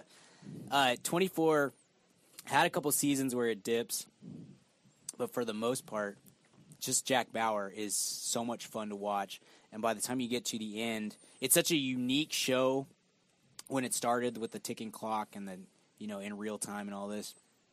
It's such a cool idea. And then by the time you get to the end, Jack Bauer has basically become a superhero, and it's awesome. It's just so much fun to watch. It's done with a very kind of tongue-in-cheek sort of way. And I highly rewatchable, ton of fun. If you skip like season 2, which is super intensive on his daughter, which she's the worst, it's a blast. Great show. Really love watching it. I rewatched it last year, leading up to that 12-episode season that Fox did, and I loved it just as much as I had before. So 24. Well, so you like the newest season? You thought it was worthy of a resurgence? I thought it was definitely weaker than some of the best of 24, but it was better than the worst of 24, if that makes sense. Yeah. It was enjoyable. It was cool to have it be in a smaller, because I think that whole 24 episode thing obviously is very important in the early going seasons, but by season like 5 and 6, there were episodes that just felt like filler, and it's stretching. It didn't really matter. Still, my idea though is I still want a season where it's exactly 24 for like 16 hours, but then the 17th episode he solves it, and then he just goes to bed, and it's just 8 weeks of a dark room. Yeah. With the clock going, and then in one episode, though, he gets up in peace. He's getting old. I love it. And that's like a huge dramatic moment in episode 21, and then it's back. That'd be a ballsy move by Fox. That'd be funny. Yeah. I'd watch. Go to number 5, Richard. My number 5 is definitely not going to be in either of your two lists, but Brian's going to go vomit, I think. And so my number 5 is going to be Golden Girls. I think it's the third best written sitcom ever. I watch it still all the time. It's on like Hallmark Channel 24 hours a day. I'm not even kidding. I love Golden Girls. If you like Arrested Development, same writing group a lot, and a few other shows as well went on the new shows. It's great cast. B. Arthur's AAT, rest in peace, and Betty White, Rue McClanahan, and co. So Estelle Getty. It's a fantastic. People laugh at me and a couple of my friends that like the show. If you watch it, the comedy writing is so much better than anything on TV now. If you're kind of a comedy nerd, Golden Girls, the fact they make 4 old ladies that funny, and the clips and stuff they throw at each other is it something great. You can get into? Yes, like I've never. It's like Friends. You can watch anytime. It's mostly insult comedy. It's just 4 old women insulting each other for 30 minutes. What a risky or ballsy move to do a show. I know that. Just watch one. I promise you. Like, imagine the pitch meeting. All right, it's 4 women who are all 85. Okay, we're talking Golden Girls in here, Bri. Perfect. It's my number 5 right show. Right up your alley. But I'm just saying that would 2016 they would never do that show. I know, ever, especially on network television. And the fact they pull it off so well, profoundly funny. I laugh. Sarah loves it. It's always on, especially on like Sunday mornings while we're like doing chores. We always put on Golden Girls because it's on like TV Land. Is it on Netflix or anything? I don't know. I don't think so. Yeah. You've got to. Every show should be on Netflix or some. Yeah, you've got to trust me on this. I'm not going to illegally download Golden Girls and get an FBI. The one thing that would get me arrested would be that. Producer Steven has them all on a hard drive. Wow, it's the best, man. And you'll all be laughing at that in about 3 days when we release our Batman vs Superman episode. It's seriously, it's so funny. It holds up so incredible. The comedy. Hurwitz, Mitchell Hurwitz, right? Mark Cherry, a bunch of people that wrote it, and it's. I can't wait. I'm going to get into it. You need to, and people will laugh at you, but you have to stand true. And if you show them an episode, it's so funny. Great side characters. Hey, if y'all want to take a break for a second, Dez's monkey is in the locker room just crushing weights right now. I bet he is. Witten is pissed. Dallas Bryant is his name. Yeah. Dallas Bryant. We prefer Dez's monkey. So I'm going to go to my number 5, which is kind of similar to my number 6, and it's Saturday Night Live. Cool. I know it would have been on your list had you included a show. That would probably be number 1 if I were. Yeah. But only the recent seasons, like the last 2 or 3. Right. Anything with Beck Bennett, really. top of the list. It was. I'm a Jay There Farrow are some guy. highlights, but I can't throw on any random episode and laugh. I mean, Okay. So you're not like going to VH1 on a Saturday afternoon and just watching whatever. I will go episode's by there. and I'll look at it and see the info, and if Okay. it's a host that I liked or an episode that I remember, or I'll do it. But I'm not going to watch the. The Katie Holmes, just the random She's people here that they have. promoting, I'll disturbing watch behavior. I will watch, and it's totally my cast. Everyone says it's the cast you went to high school and college with is always going to be your cast. There's not too many episodes from like 02, actually not even true, from 2000's kind of peak Farrell years through 2012 that I won't stop down on. It goes through from Farrell to Tina and Amy, Seth Meyers to Bill Hader is my absolute favorite. Andy Samberg, Fred Armisen, total genius. That whole group, I just think are fantastic. But I love early '90s too. I love Dana Carvey. I love Sandler and Farley and Spade and all that. And I like there's one or two anything with Eddie Murphy early '80s is great. Anything without him is unwatchable. And then there's that one All-Star season. I think it's '85, '86. It's like Martin Short, Christopher Guest. Crystal. Billy Crystal, I think Harry Shearer too. Yeah. That's a great season. But you know what? I is such an SNL nerd, and I know everything about it. I've read every book. The 70s stuff, the original cast just does, the Bill Murray stuff's okay, but it doesn't hold up to me. It feels like your dad's making you watch it. Yeah. It used to be. Is it still on Netflix? I don't think it's on Netflix anymore. I started watching. I was like, I'm going to watch every episode. Yeah. And I watched like 3 or 4, and I was like, I get it. Like, I see why this is great. Yeah. It's just not great to me now. 35 years later, Bill Murray can do no wrong, but everybody else, it's partly because, it's so focused on Chevy, and I hate Chevy so much that, like, he comes up on screen, and even when he's funny, I'm just like, in recent years, it remains to be seen. I think it's getting better. I think last year was awful, but this year, they definitely are learning how to work. Started to tick back up. They're figuring out the pre-recorded bits, which is the first thing that they figure out with the new cast. Pre-recorded bits. And just the concepts of some of the bits are funny. Like they had Tracy Morgan on, and they the Family Feud with the divorced black family. That was funny, Yeah. And like they were competing against, like just the setup, like the idea itself is funny. Yeah. And it got like last year, just the setups weren't even funny. Yes, I agree. And finally this year, it does feel like they've got like 3 or 4 really good ideas for bits every episode, and then the execution is still not great. The writing is not great.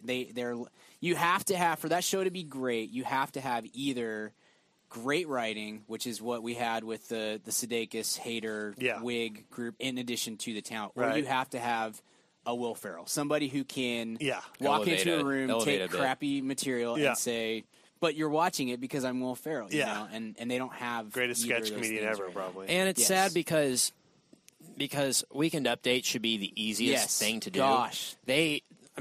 I've heard Seth Meyers on Howard Stern talk for an hour. He's like, when I did it, I have 4 writers for Weekend Update.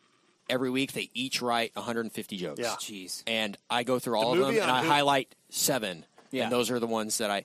Like, now they can't even get 7 jokes out of 200 that are funny. It is so painful. And they can't deliver them. They can't read a teleprompter. Che and Jost can't read a teleprompter. And we're 2 years into this experience, by the way. We're 3 years on Jost, aren't we? Yes, I think so. They got to figure something out. They're both terrible. They're terrible at it. And I think probably Che, if you paired him with somebody better, I think you could enjoy that bit that he's doing, because we all love Fallon. Fallon broke more than anybody else in the history of SNL, but he always pulled it off in kind of an endearing way. When Che does it now, I just feel like, dude, are you even trying? Is this it seems like you're not taking this very, very seriously, which is a weird thing to say about telling jokes on TV, but the two of them together are just it's excruciating. They're really relying on Bobby Moynihan doing Anthony Crispino and stuff like that.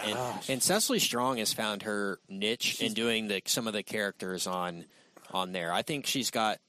I think she's funny at drunk girl you run into at a party is funny, and since she has left Weekend Update. That was a very smart choice. Yeah, she was a weird choice to put on there. She's definitely found her niche in S. Be like having Kristen Wiig do Weekend Update. Like, she's such a good character actress. Right. Why do you want her to just play herself reading jokes? Yeah, because that's a time suck. Yeah. If you're doing that, you're out of rehearsals a lot of times. 2 bits you're out of. Yeah. Yeah. John Ratson, who's the new guy? I don't even know his name, dude. Oh, yeah. I don't know his name. And maybe he could be. I did not see, and I don't watch. I'm hoping next year will be when I can get back to watching every episode. Week. So I haven't watched them like every single bit, but I swear I did not see that guy between the first bit of episode 1 when he was Anderson Cooper and it was horrible.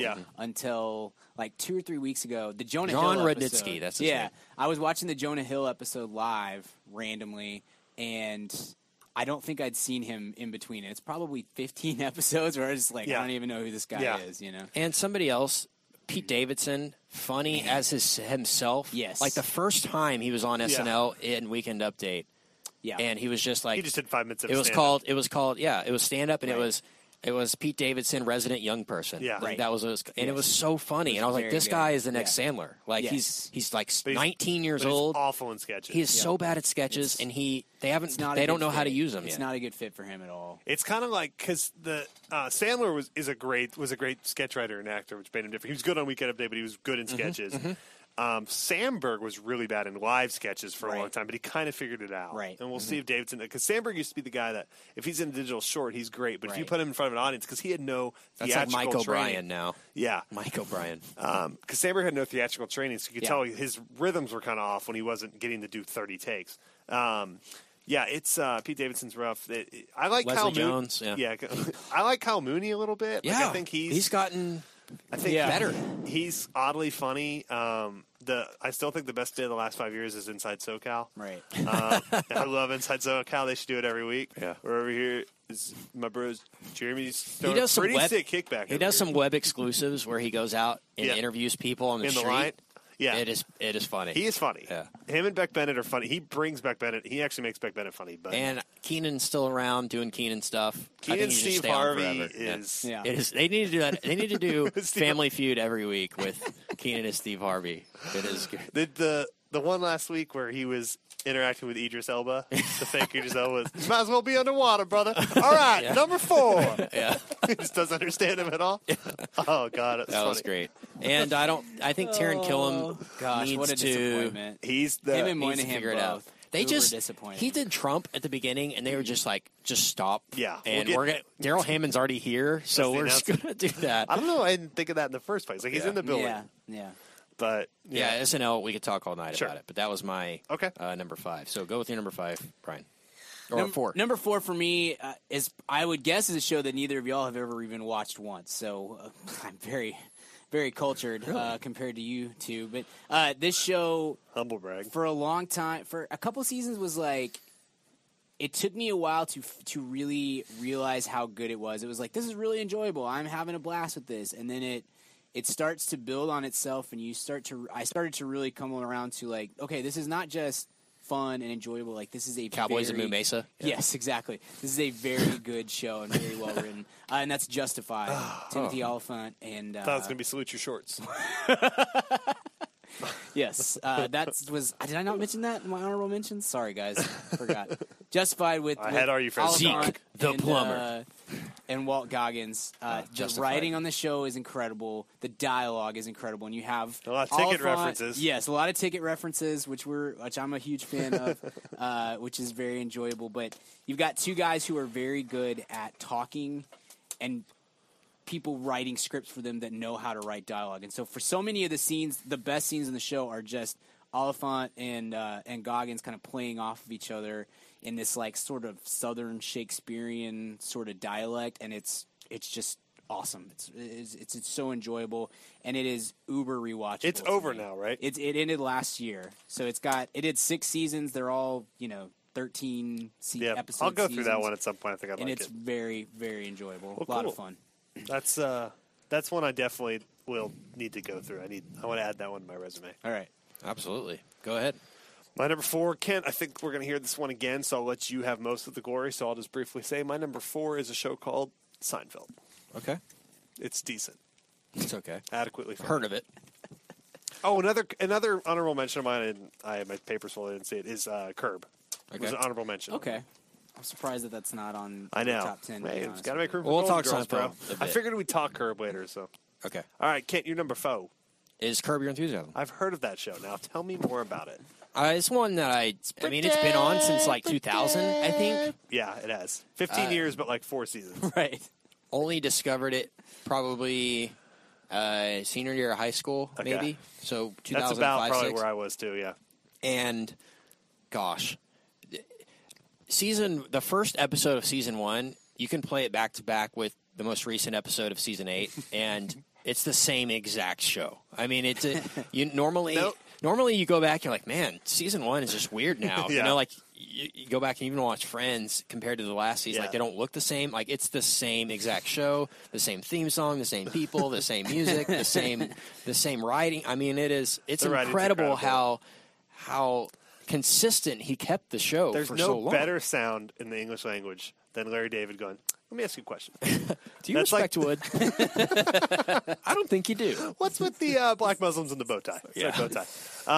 There's so many him starting to walk away, turning around and going, let me ask you something, I just immediately start laughing. And the addition of Leon. Exactly. Adding Leon to that show is like Barry Bonds starting HGH 10 years into his career. Yeah. Like it's already Pantheon Hall of Famer, and then they just like, we're hitting 80 home runs this year. We're adding Leon in. Yep. It's JB Smoove, and just watching. We're just going to do 10 minutes of JB Smoove and Larry David improving, and just film it on a steady cam. And it's funnier than anything that's ever been scripted. Those two guys and Funkhauser. Oh my gosh! There's just the amount of times I've laughed, that just belly laughed at that show. That's probably my highest belly laugh show ever. I'm regretting not having it in my top 10. And it's not for everybody. I mean, if you're a Seinfeld fan, you'll like it because it's very similar writing style. I think it's oddly better. I mean, it's more accessible. It's not a 3-camera sitcom. It's a different thing. It's a different. I've not seen all of Curb. I enjoy Curb significantly. If you watch the Seinfeld episode of Curb, you'll see like what Seinfeld could have been had it not been a 3-camera sitcom, and it would have been pretty just as funny of a show. I just wish they would have used Larry more on Seinfeld. I mean, goodness gracious. Steinbrenner, though. He just never wanted to be on. He was like dreadful. Like he never even thought about acting. And he was a writer on SNL, and they never put him on. But he's hosted SNL this year, you know. And hanging out. He doing Bernie Sanders. Feels the burn. I mean, he's as popular as ever. And the last season Jennifer Lawrence wants to date him. Absolutely. The last season of Curb was in 2009 or 10, I believe. Was it? Gosh. It was 5 or 6 years ago. That season is with the Michael J. Fox episode where he can't figure out if he shook up the soda on Rosie O'Donnell too, purpose or not. Yeah. And when Leon just shows up in New York, he drove his car all the way to New York. Drives his car cross country. This car got some heart, LD. Yeah. It's just full of McDonald's wrappers. Where's my room at? Yeah. Yeah, he goes, who treats a car like this? It's full of McDonald's wrappers. Oh my gosh! We'll have to go back and Jeff Garlin is great, and Susie Eshman just hates Larry, just cusses him out constantly. Get the F out of here! And get out of here! Cheryl Hines. I mean, the show has no script. Every episode is improv completely. I mean, they'll have a setup.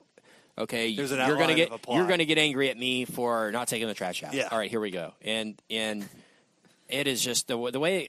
In very Seinfeldian way, the way it comes together at the end, and it's just boom, boom, boom.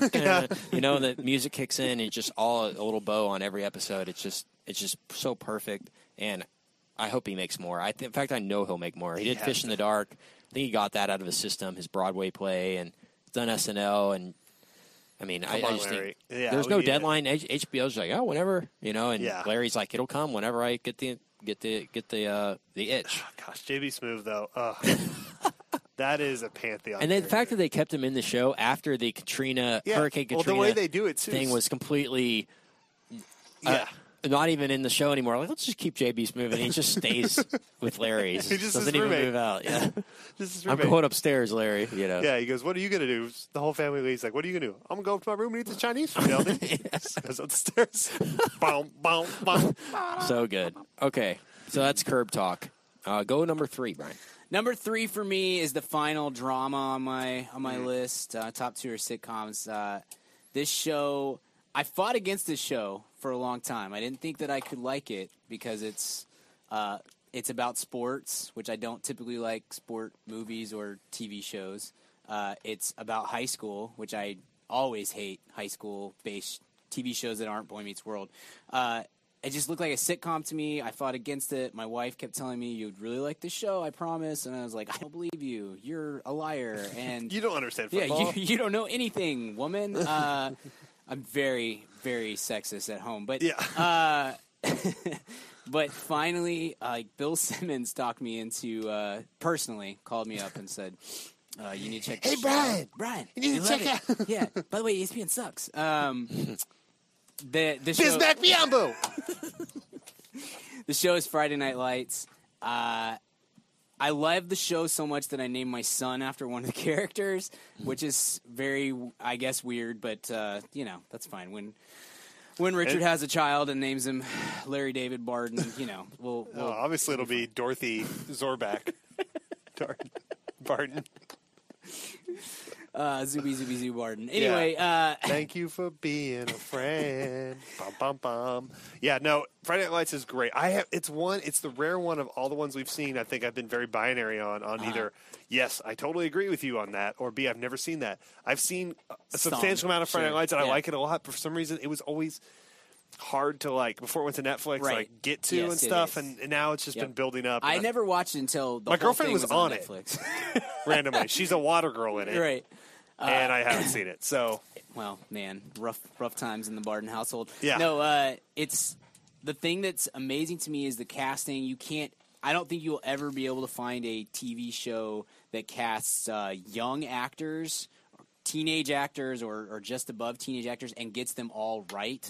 There's not a bad actor in the bunch. Yeah, the characters are so well written. It has this really, really, truly organic, genuine heart to it that most TV shows either miss entirely or they try so hard to get you to feel something, that you're just like, whatever, I don't care about this.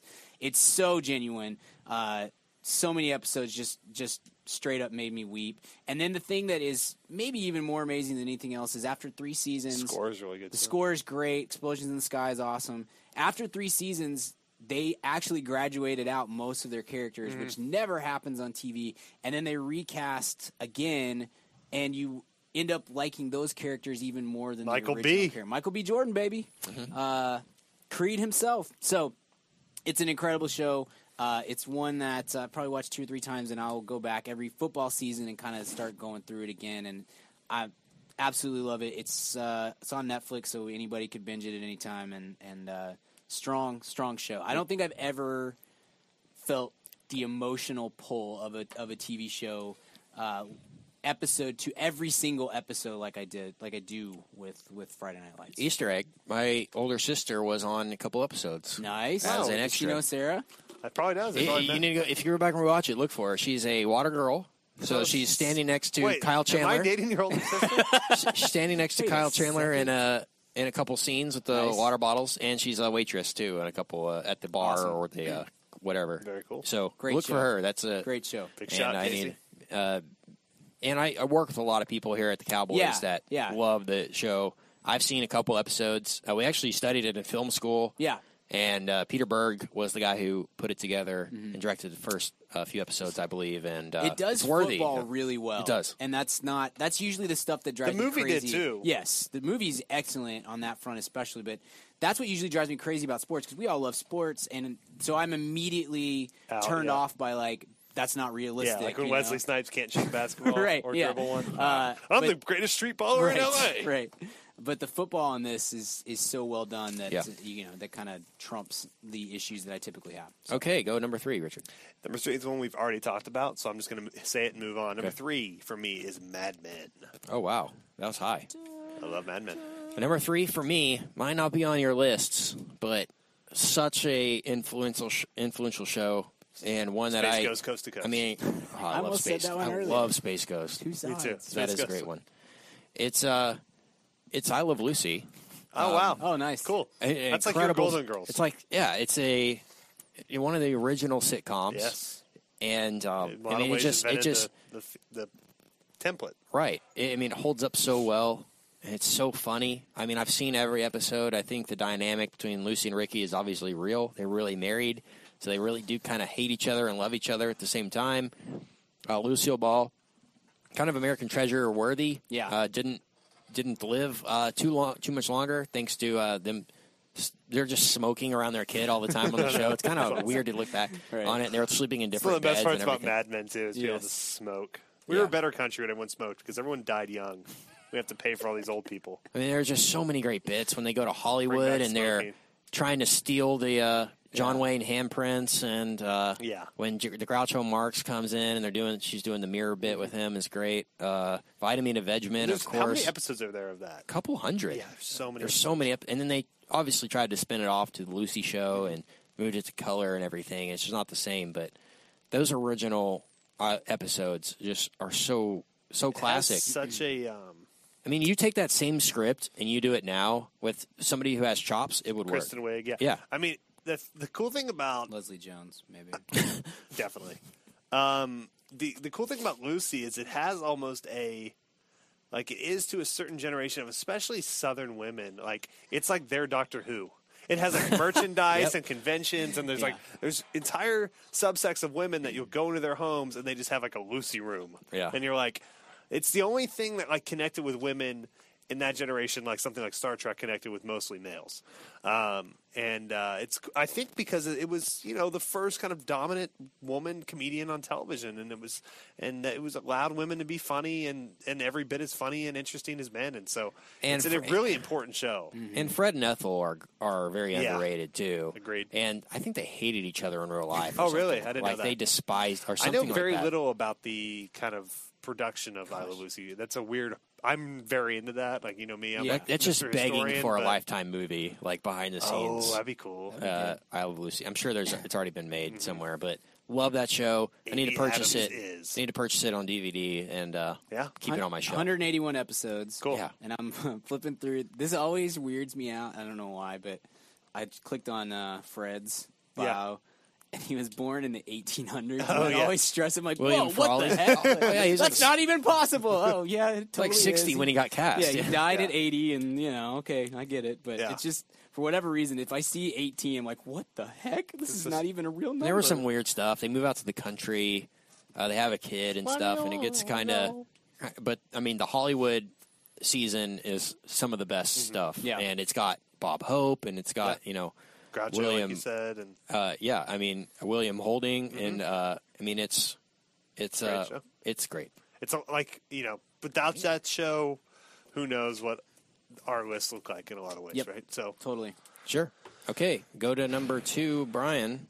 Number 2 for me, Richard mentioned earlier, is The Office. I said for a long time it's my favorite show of all time. I didn't think that anything could top it until last year with my number 1 show. So. We did a whole episode on The Office way back when it did its series finale. Michael Scott is the greatest sitcom character, at least of the last 30 years, and maybe of all time. The degree of difficulty on what Steve Carell did with that character is just beyond belief in a lot of ways. It's just so his work is so underrated on that front. Love Jim and Pam, love Dwight, I'll rewatch that show any day. No problem. I'll sit down and start from season 1 and I'll crush through the whole thing. But I also love the random episode on, Channel 27 or something. There are so many.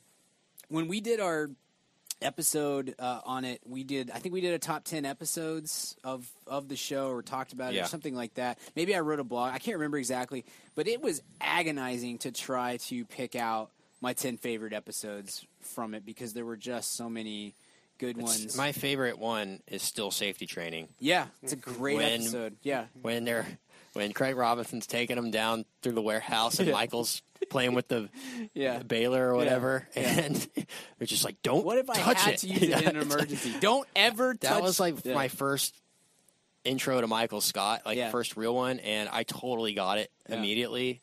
And that episode with the him jumping off the top onto the cast. I mean, if you haven't seen it, so annoying, but in such an earnest, charming way, honest way. Like you really, it's like it would be so easy for that character to be the most obnoxious person on the planet, to where you're just like you would scream at the TV until you turn it off and never watch another episode. But there's just, even from episode 1, there's something that is so true about him that you find even before it was okay to root for Michael. And there's this, I've said it before. There's an episode in season 3 when Jim essentially tells the audience it is okay to like this guy. Yeah.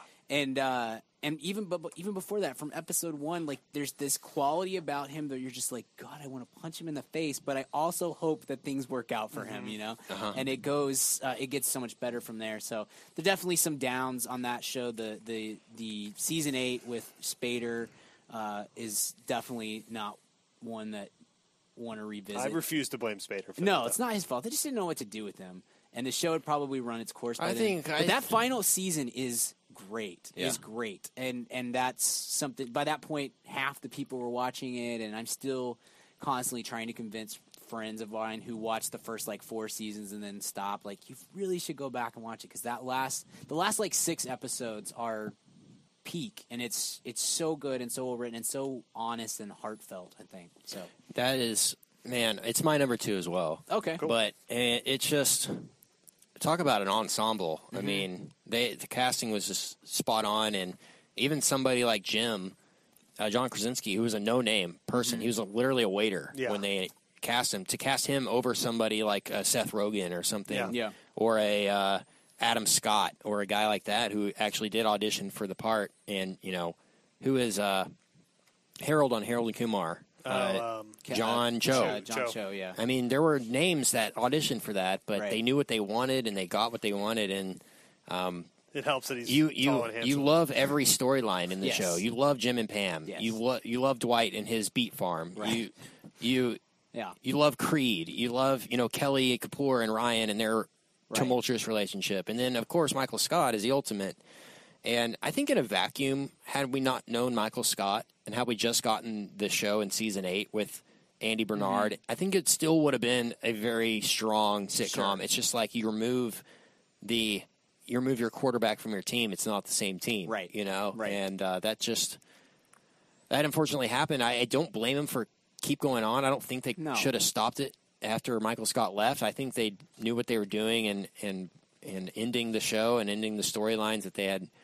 But I mean, when Michael Scott leaves in season 7, right, you're losing the heart of your show. You weep almost. Yeah. I mean, it's that well done. There's still probably 5-6 episodes that if I rewatch them at any point, I will just start bawling. It's so emotional. I start crying when the Rent song that they sing after the Dundies with Will Ferrell. Yeah. It's just so perfect. Like that should have been the end of Michael Scott. Like after that, and he should have just left, walked out and never come back. He's like, well, that's it.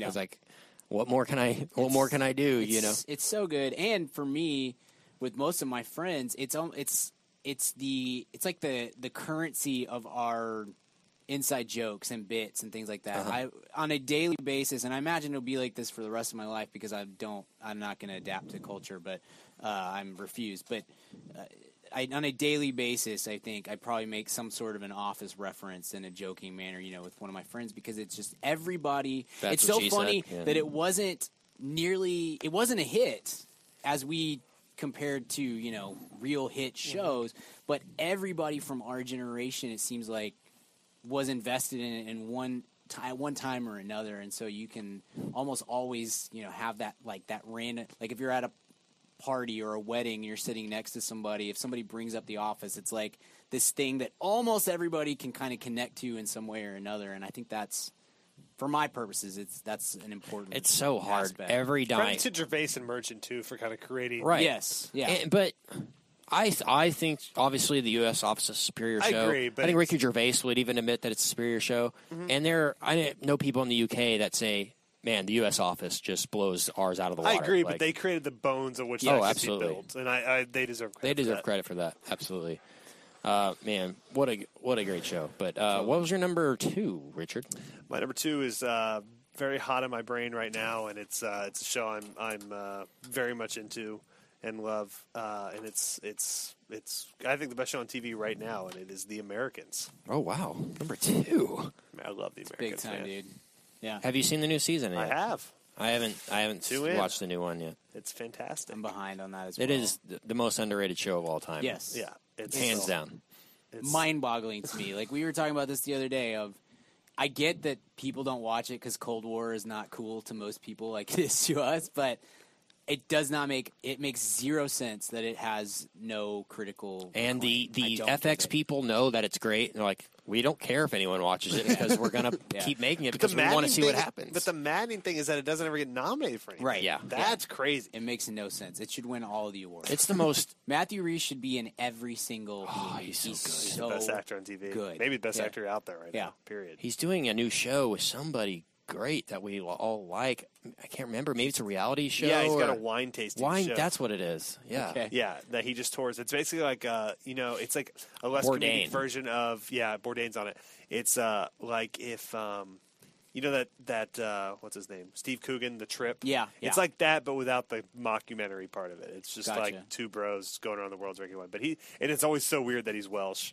It's like because he's so incredible. We have Matthew Rhys to look forward to in Jungle Book Origins in 2017, which is the Andy Serkis directed Maybe not that Jungle Book movie.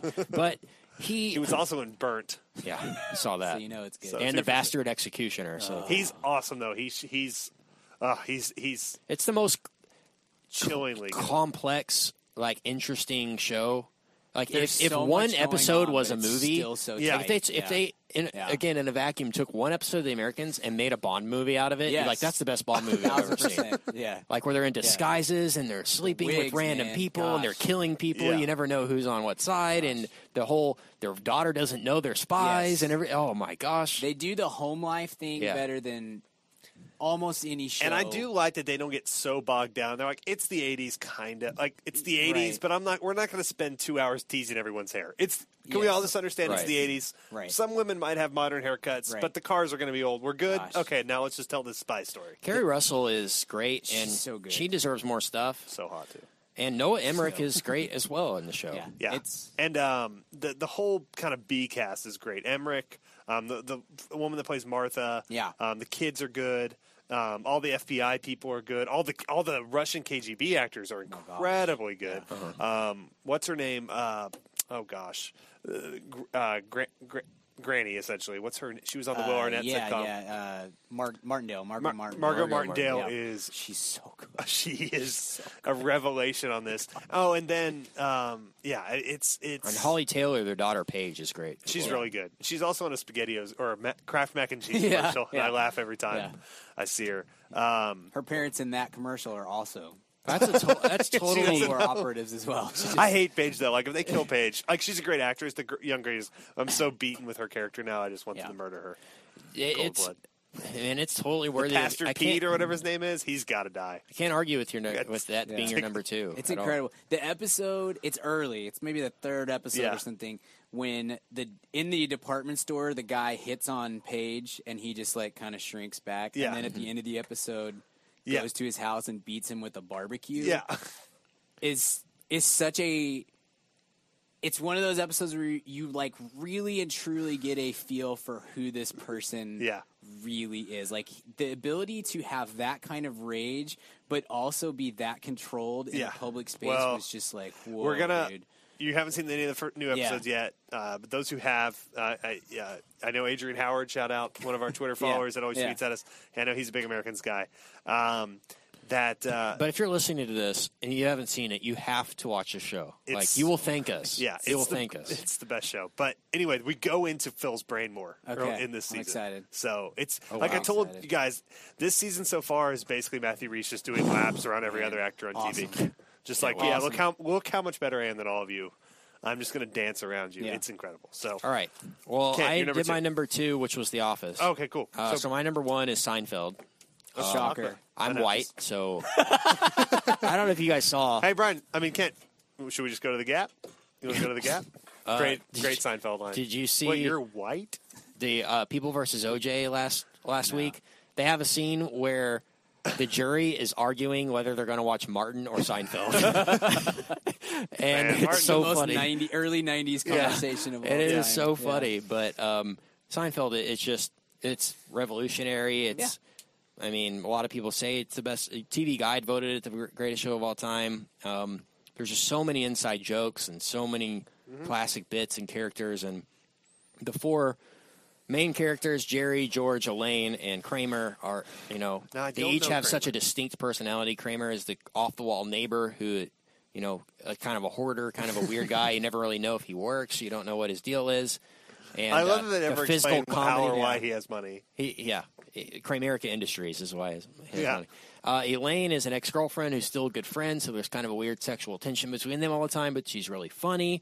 And George is insane. And the worst person on the planet. He's the worst person ever.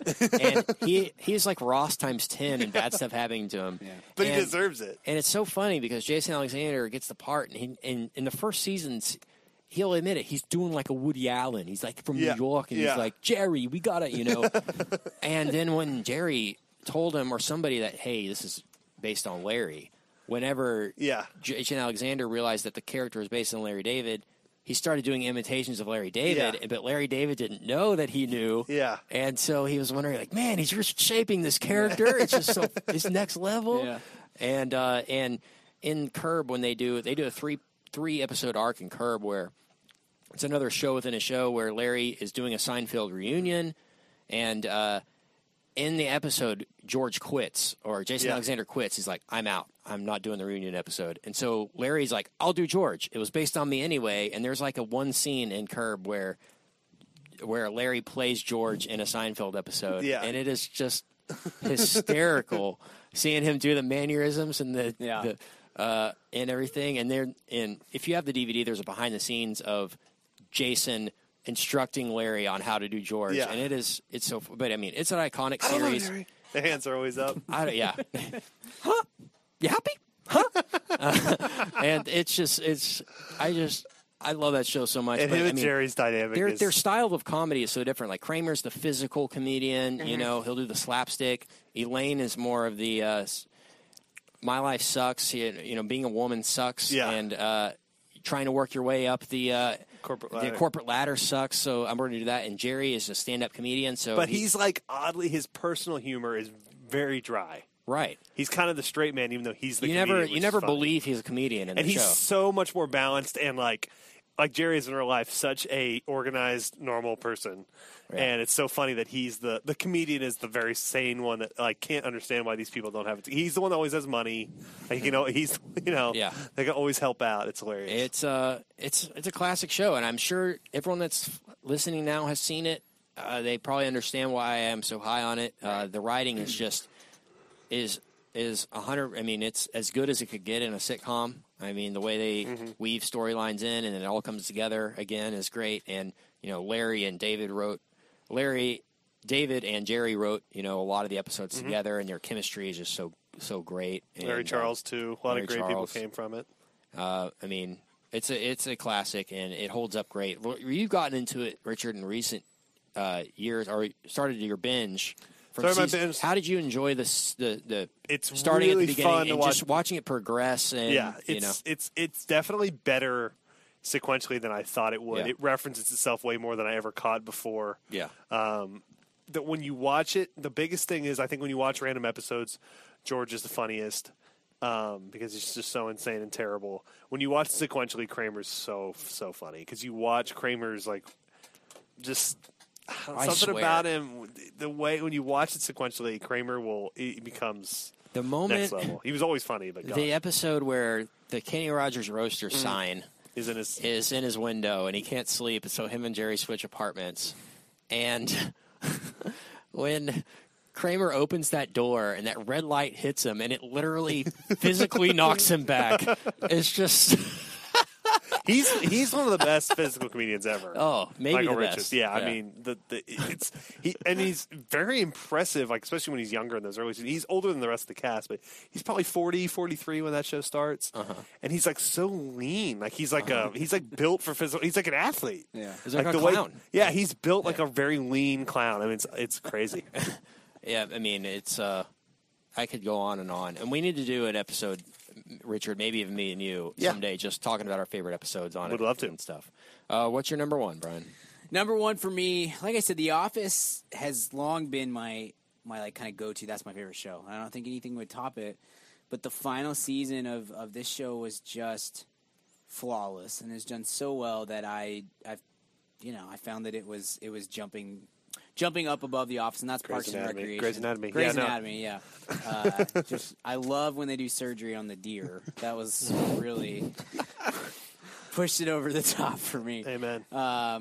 No, NCIS. Yeah. Well, look, I didn't feel like I could separate NCIS from the other two. Can't pick between LL Cool J or Chris O'Donnell. It was just that's true. Too difficult. Remember Chris O'Donnell? Oh gosh. Hey, remember? What do you mean? Yeah, He's still relevant. I do. I watched Batman and Robin the other day. So wow. Why? Why? I know. We'll get to that. Yeah. We'll get to that later. Hey, man, fam, question for you. Do you own a small business, or are you a boss? Are you looking to hire awesome people, but you just can't find somebody to fill that role? Well, let me tell you about ZipRecruiter.com. With ZipRecruiter, you can post your job to 100-plus job sites, all with one click. In fact, over 80% of jobs posted on ZipRecruiter get a qualified candidate in just 24 hours.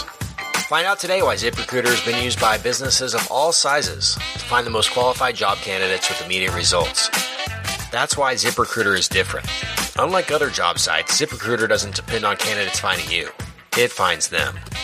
Right now, you can post your jobs for free on ZipRecruiter by going to ZipRecruiter.com/mad. That's ZipRecruiter.com/mad. One more time, try it for free. Go to ZipRecruiter.com/mad.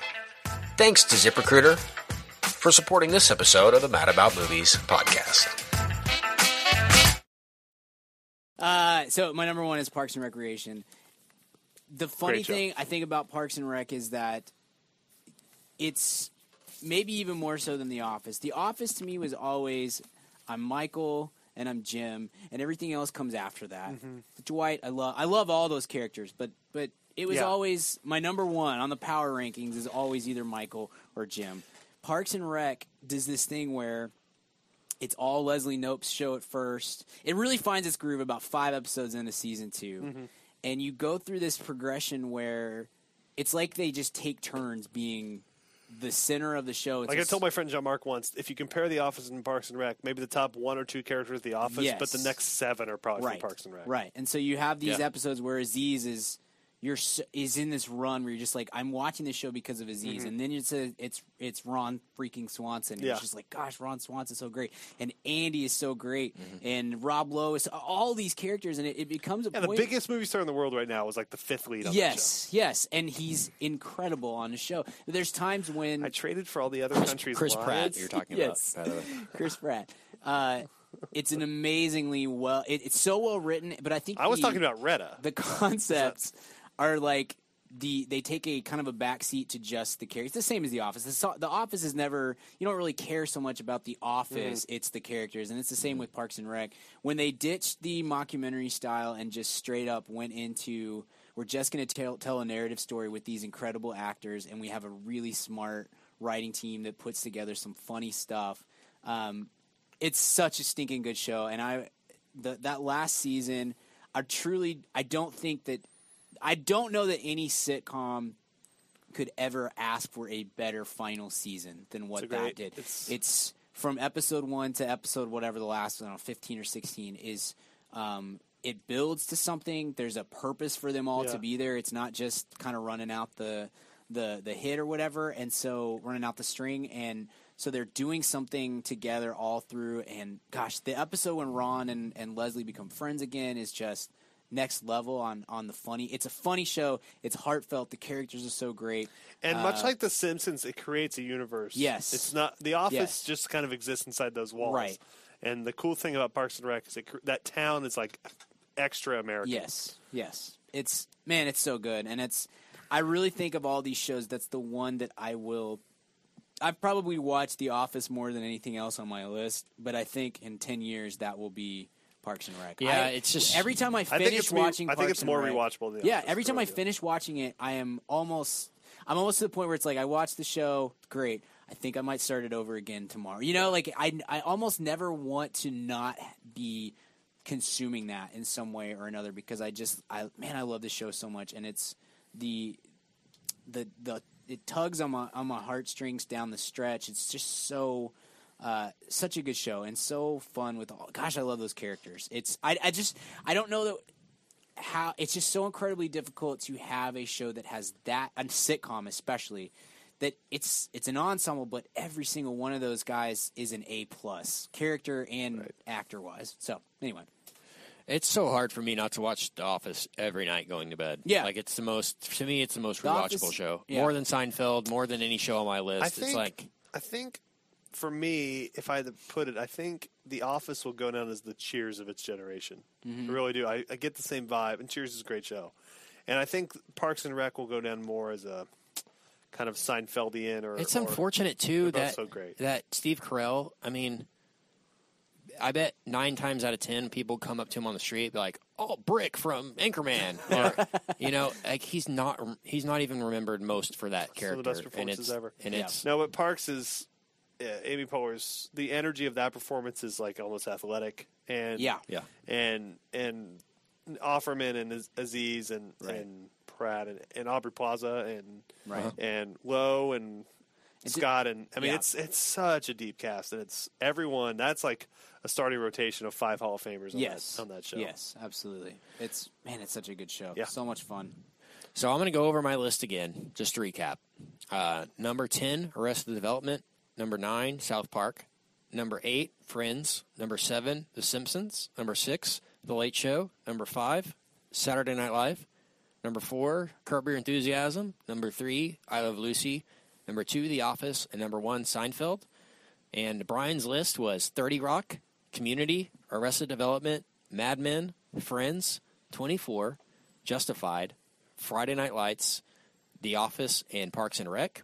And Richard's list was The Sopranos, South Park, Arrested Development, The Office, Ed, Golden Girls, Seinfeld, Mad Men, The Americans, and your number 1. My number 1, and talk about odd timing. Rough timing, yeah. I wrote this list today at noon and put my number 1 show on here, which Brian has known is my number 1 show forever, and Ken too. And like 3 hours later, the star of the show died, and one of my absolute heroes on the planet. So it might get a little dusty in here while we record this, but Larry Sanders Show is number 1 for me. So when I was a freshman in high school, we moved into a rental house that had a big, like the old school satellite dishes that took up like an entire backyard. And it was the only year in my life where I had HBO, and I would watch. HBO has that HBO comedy show, HBO comedy channel, and every night at 10 they'd play the Larry Sanders Show. And so for my entire freshman year of high school, I watched it pretty much sequentially, like 3 different times all the way through. And then I would like illegally download episodes the rest of high school, and I got the box set a few years ago.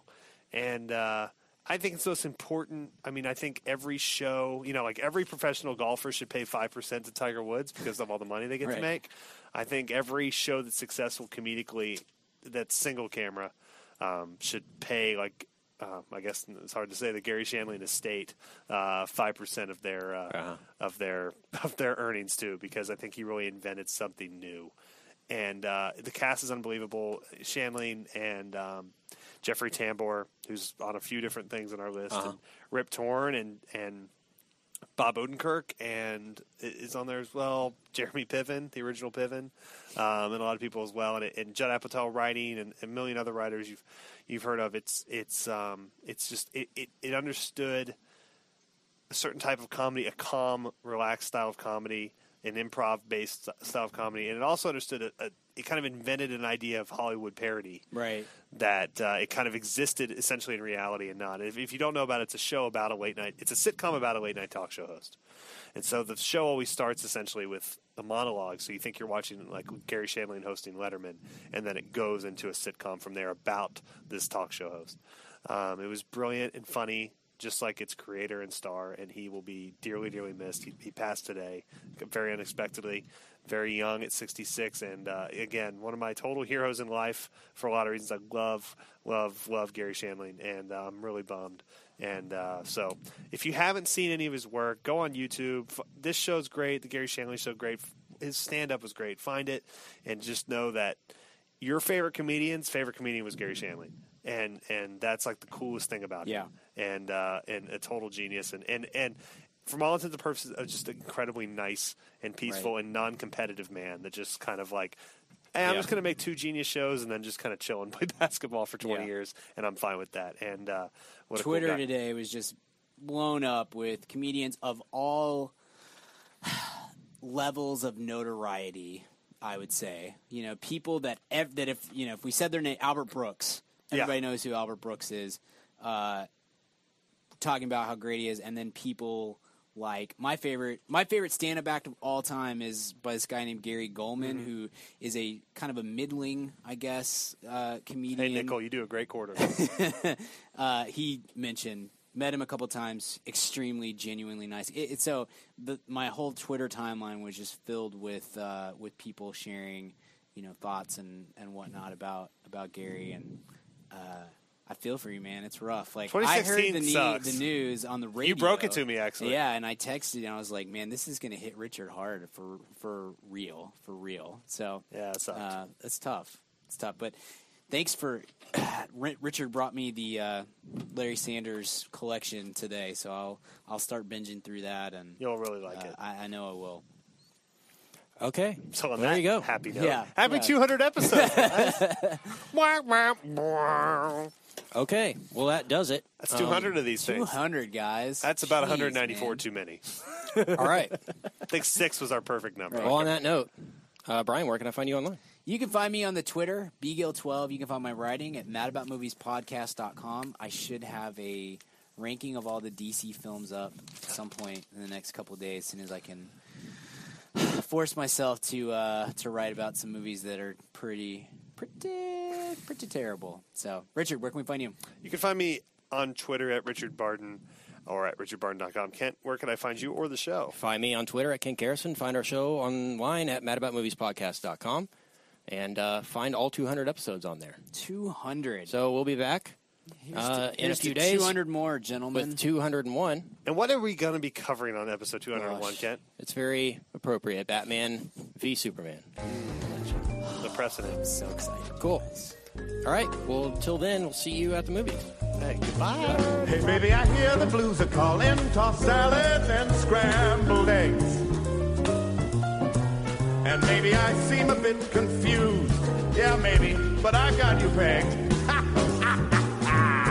But I don't know what to do with those tossed salads and scrambled eggs. They're calling again. Scrambled eggs all over my face. They're making me yah-yah. The salads and scrambled eggs. They're calling again.